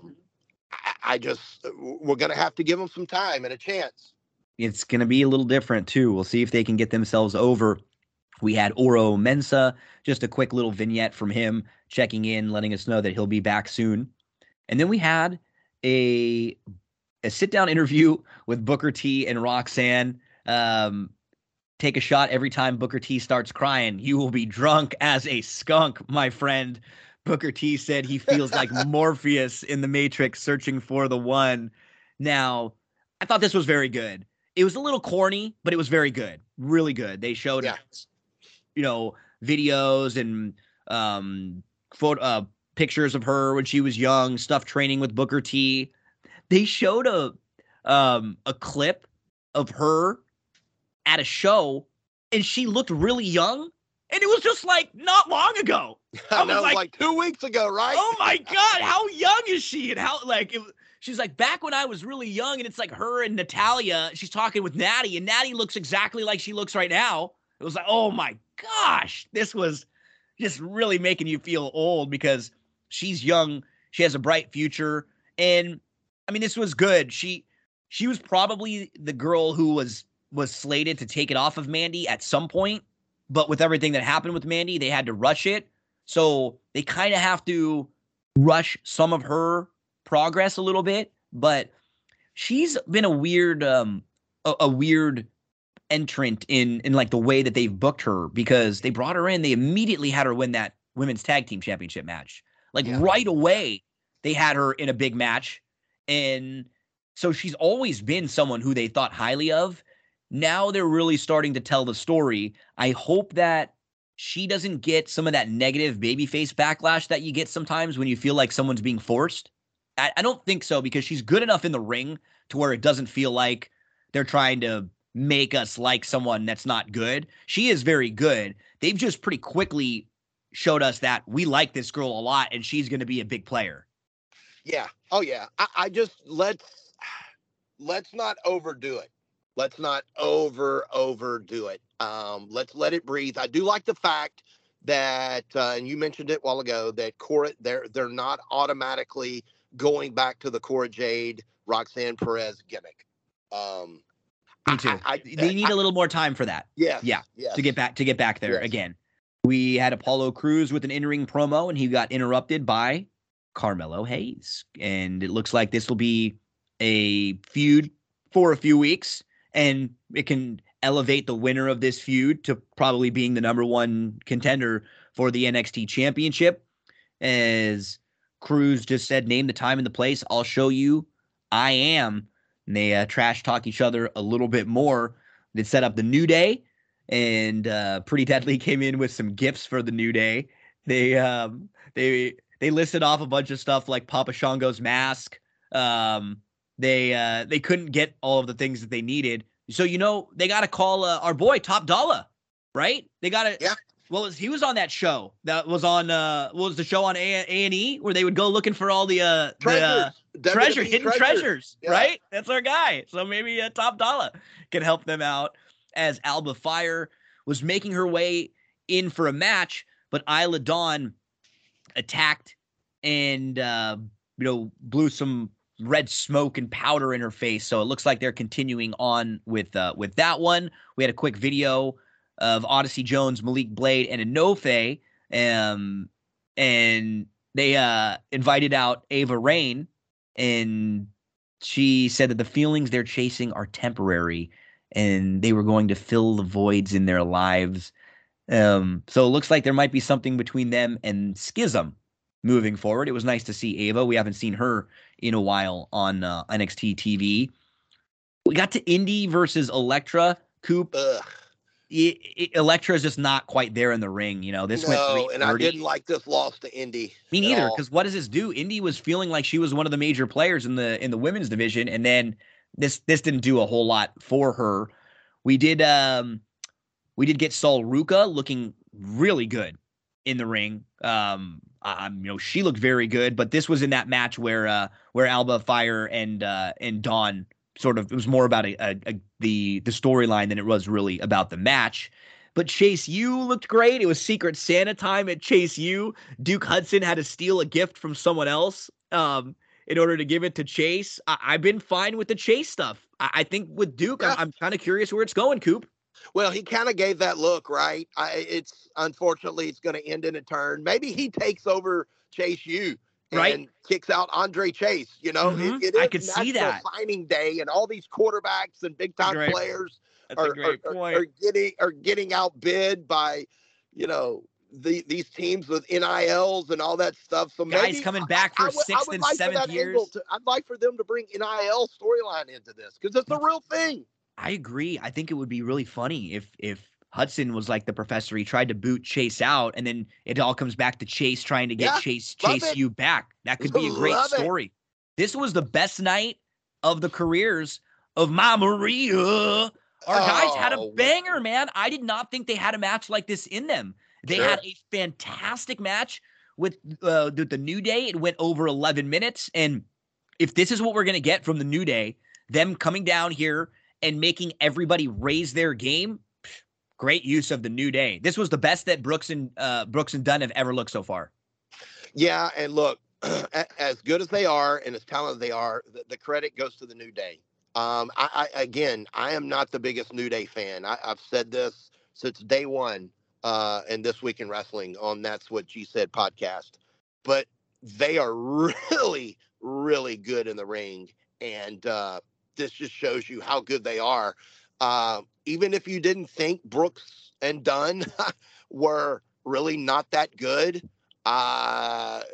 New Day showed you how good they can be. It was definitely their best match, Brooks and Jensen's match. I do think it's kind of wonky what we're getting with this bar, restaurant. Oh, that is okay. First off, I'm glad you mentioned that is just way convoluted. Like, what? Somebody's daddy is buying? Is this Roadhouse? I don't know what the hell. It's a little too much for me. That is way too much for me. But as far as these guys in the ring, that was very good. We had a quick check-in with Drew Gulak as Hank Walker approached him, asked him for some help. Drew is going to have a seminar next week. So we'll see Drew Gulak with his wrestling school that he's got right here. Maybe at one point we get the Drulak school versus Chase U. I don't know. That could be interesting. As we finished up with Waller calling out Braun Breaker, and Waller did the Bret Hart spot with Goldberg in the promo. Love it. Waller came out. I'm glad you knew it too. What was that? Yes. That was what, 99, maybe 99. Yeah, 7, 8, 9. Yeah. So Waller baited Braun Breaker to come and spear him, and Waller had the big steel plate on his chest, so that way when he speared him, Braun was going to hurt himself. It was great, really good stuff. We actually had a lot of weird stuff going on at the end here. There was stuff out in the parking lot, and it felt like a loaded show. But again, sometimes when we talk about it with AEW, where there's so much, it was hard to follow. Most of the segments I was pretty okay with, and it felt like things moved forward and progressed pretty well. So I was pretty pleased with really all three of the shows. I thought were B pluses or better, 7 out of 10s ish or better on Friday, Monday, and Tuesday. Oh yeah. It's just, as you said, these wrestling organizations have to really turn it up now because of everything that's going on in competition. Not just sports, man. There's holidays. There's tons of new shows on streamings. There's movies. There's all kind of stuff. There's people that get burnt out. You've got to lure these people back in. I just think it was a great week for WWE. You often kind of wonder, excuse me, during this lull to Royal Rumble, how they're going to keep us interested. I think Raw was a bigger week for them than the other two. Not that their show was better. It's just that, SmackDown continues to just be on fire. But I think after a couple of interesting weeks where the ratings dipped a little bit, I think Raw needed to come out and show that it's still the flagship of WWE, and I think it did that on Monday night. So you have a best of next week on Monday night. You've got a taped SmackDown this week. I think we do, Gino, have a Miracle on 34th Street match. Oh, we do. We can't go without it, Gino. We need that. I think it's the Imperium guys against Braun and Ricochet. So we always got to get that Miracle on 34th Street fight. Koopa Loop, before I let you go, I know we're about to finish right now. You are 2-0 in bowl season. You have had an incredible year giving out plays on this show. You gave out Troy the other day. You gave out Eastern Michigan also. Anything else you're looking at in these next round of bowl games coming up? Yeah, I've got one I'm looking at. It's a little concerning here because one of these teams played very good defense, but I'm looking at the Armed Forces Bowl. You have Baylor from the Big 12, 6-6, staying in the state of Texas, going up to Fort Worth. They play great defense, have a good defensive head coach, coming off a really, really tough loss to TCU. You're getting an Air Force bunch, which is 9-3, hasn't played really the best schedule.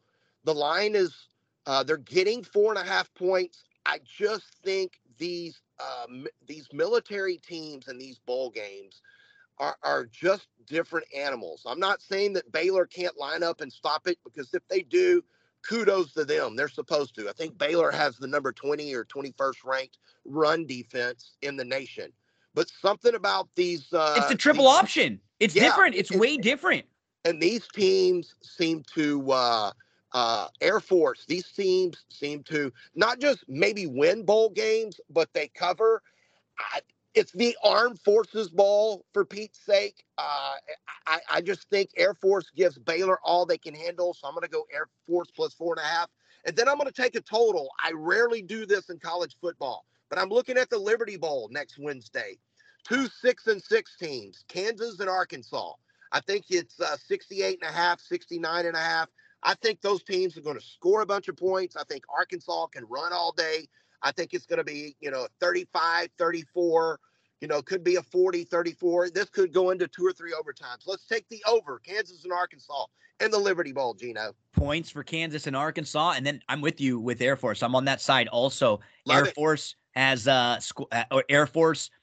allowed just 6.3 points per game over their last 4 and 3 total touchdowns. And Baylor, their quarterback Shapen, got hurt week 7. He's never really been the same since. You could tell he's been banged up. Let's get him home, Air Force, and then we'll get some points in Kansas and Arky. Koopaloop, my man, you have a very, very Merry Christmas. You and I are recording on Wednesday. Man, you are one of my best friends out there. I absolutely love you. I appreciate all the help and all the hard work you've given us over the last couple years. I always love texting back and forth with you. I know if there's ever something important that going on in the world of wrestling or sports or racing, we're always going to chat about it a little bit, man. And I appreciate all your hard work, buddy. You have a great Christmas with the family. I hope you have a lot of presents under that Christmas tree, and I hope the Grinch does not bring you a lump of coal or anything like that, Gino. You deserve the best, buddy. Thank you, my man. You have a great one, and I look forward to talking to you again next week. Merry Christmas, Gino. That's Chad Cooper there. Give him a follow at the Chad Cooper. Don't go anywhere, folks. Still a lot more to come on this episode of That's What G Said. A big thank you to Chad for helping us out again a little early this week, just to help us out with the schedule for the holidays. So let's give you just a little reminder of some of the things still to come. We have recorded a WWE Year in Review show. That'll be coming out later this weekend. Darren Zocali and Andrew Champagne join me, so keep an eye on that. We spent a couple hours going over everything that happened this year in WWE, all the major stories. We go through all the pay-per-views, top matches, stuff that happened on Raw and SmackDown, and then some predictions moving forward. We'll also have some help with racing for opening day at Santa Anita. Opening day at Santa Anita. It'll also be some stuff from Gulfstream for December 26th and for Fairgrounds, which has a really nice card on December the 26th. So a lot of that will be coming out. If you need help with the bowl games, we will continue to preview those. Head on over to betterthan.vegas at BTV Bets. There are individual game previews for all of the bowl games there. Next week, we'll double up on AEW, so we'll make sure we get all caught up on everything there. And now with Santa Anita starting, we'll be covering Santa Anita every day that they're racing. We'll have best bets, and sometimes we'll dive into pick 4s or pick 5s. Some days we'll have full card stuff for Santa Anita for the next 5 or 6 months for their Santa Anita meet. So really excited about everything coming up and very excited and looking forward to Christmas this weekend. Thanks so much, everyone, for another really fun year, and really appreciate all of you that support us here on That's What G Said podcast. Thanks for tuning in. Thanks for making us part of your week, of your day, of your drives in the car, or as you get ready, or as you sit down and prep for races or games or any of the plays that you're going to make. I promise that every time you tune in, we're always going to give you that quality content. We're always going to have taken a ton of time to prep, to research, to make sure that we are showing you respect. I respect every second of your time because there's so much other stuff out there.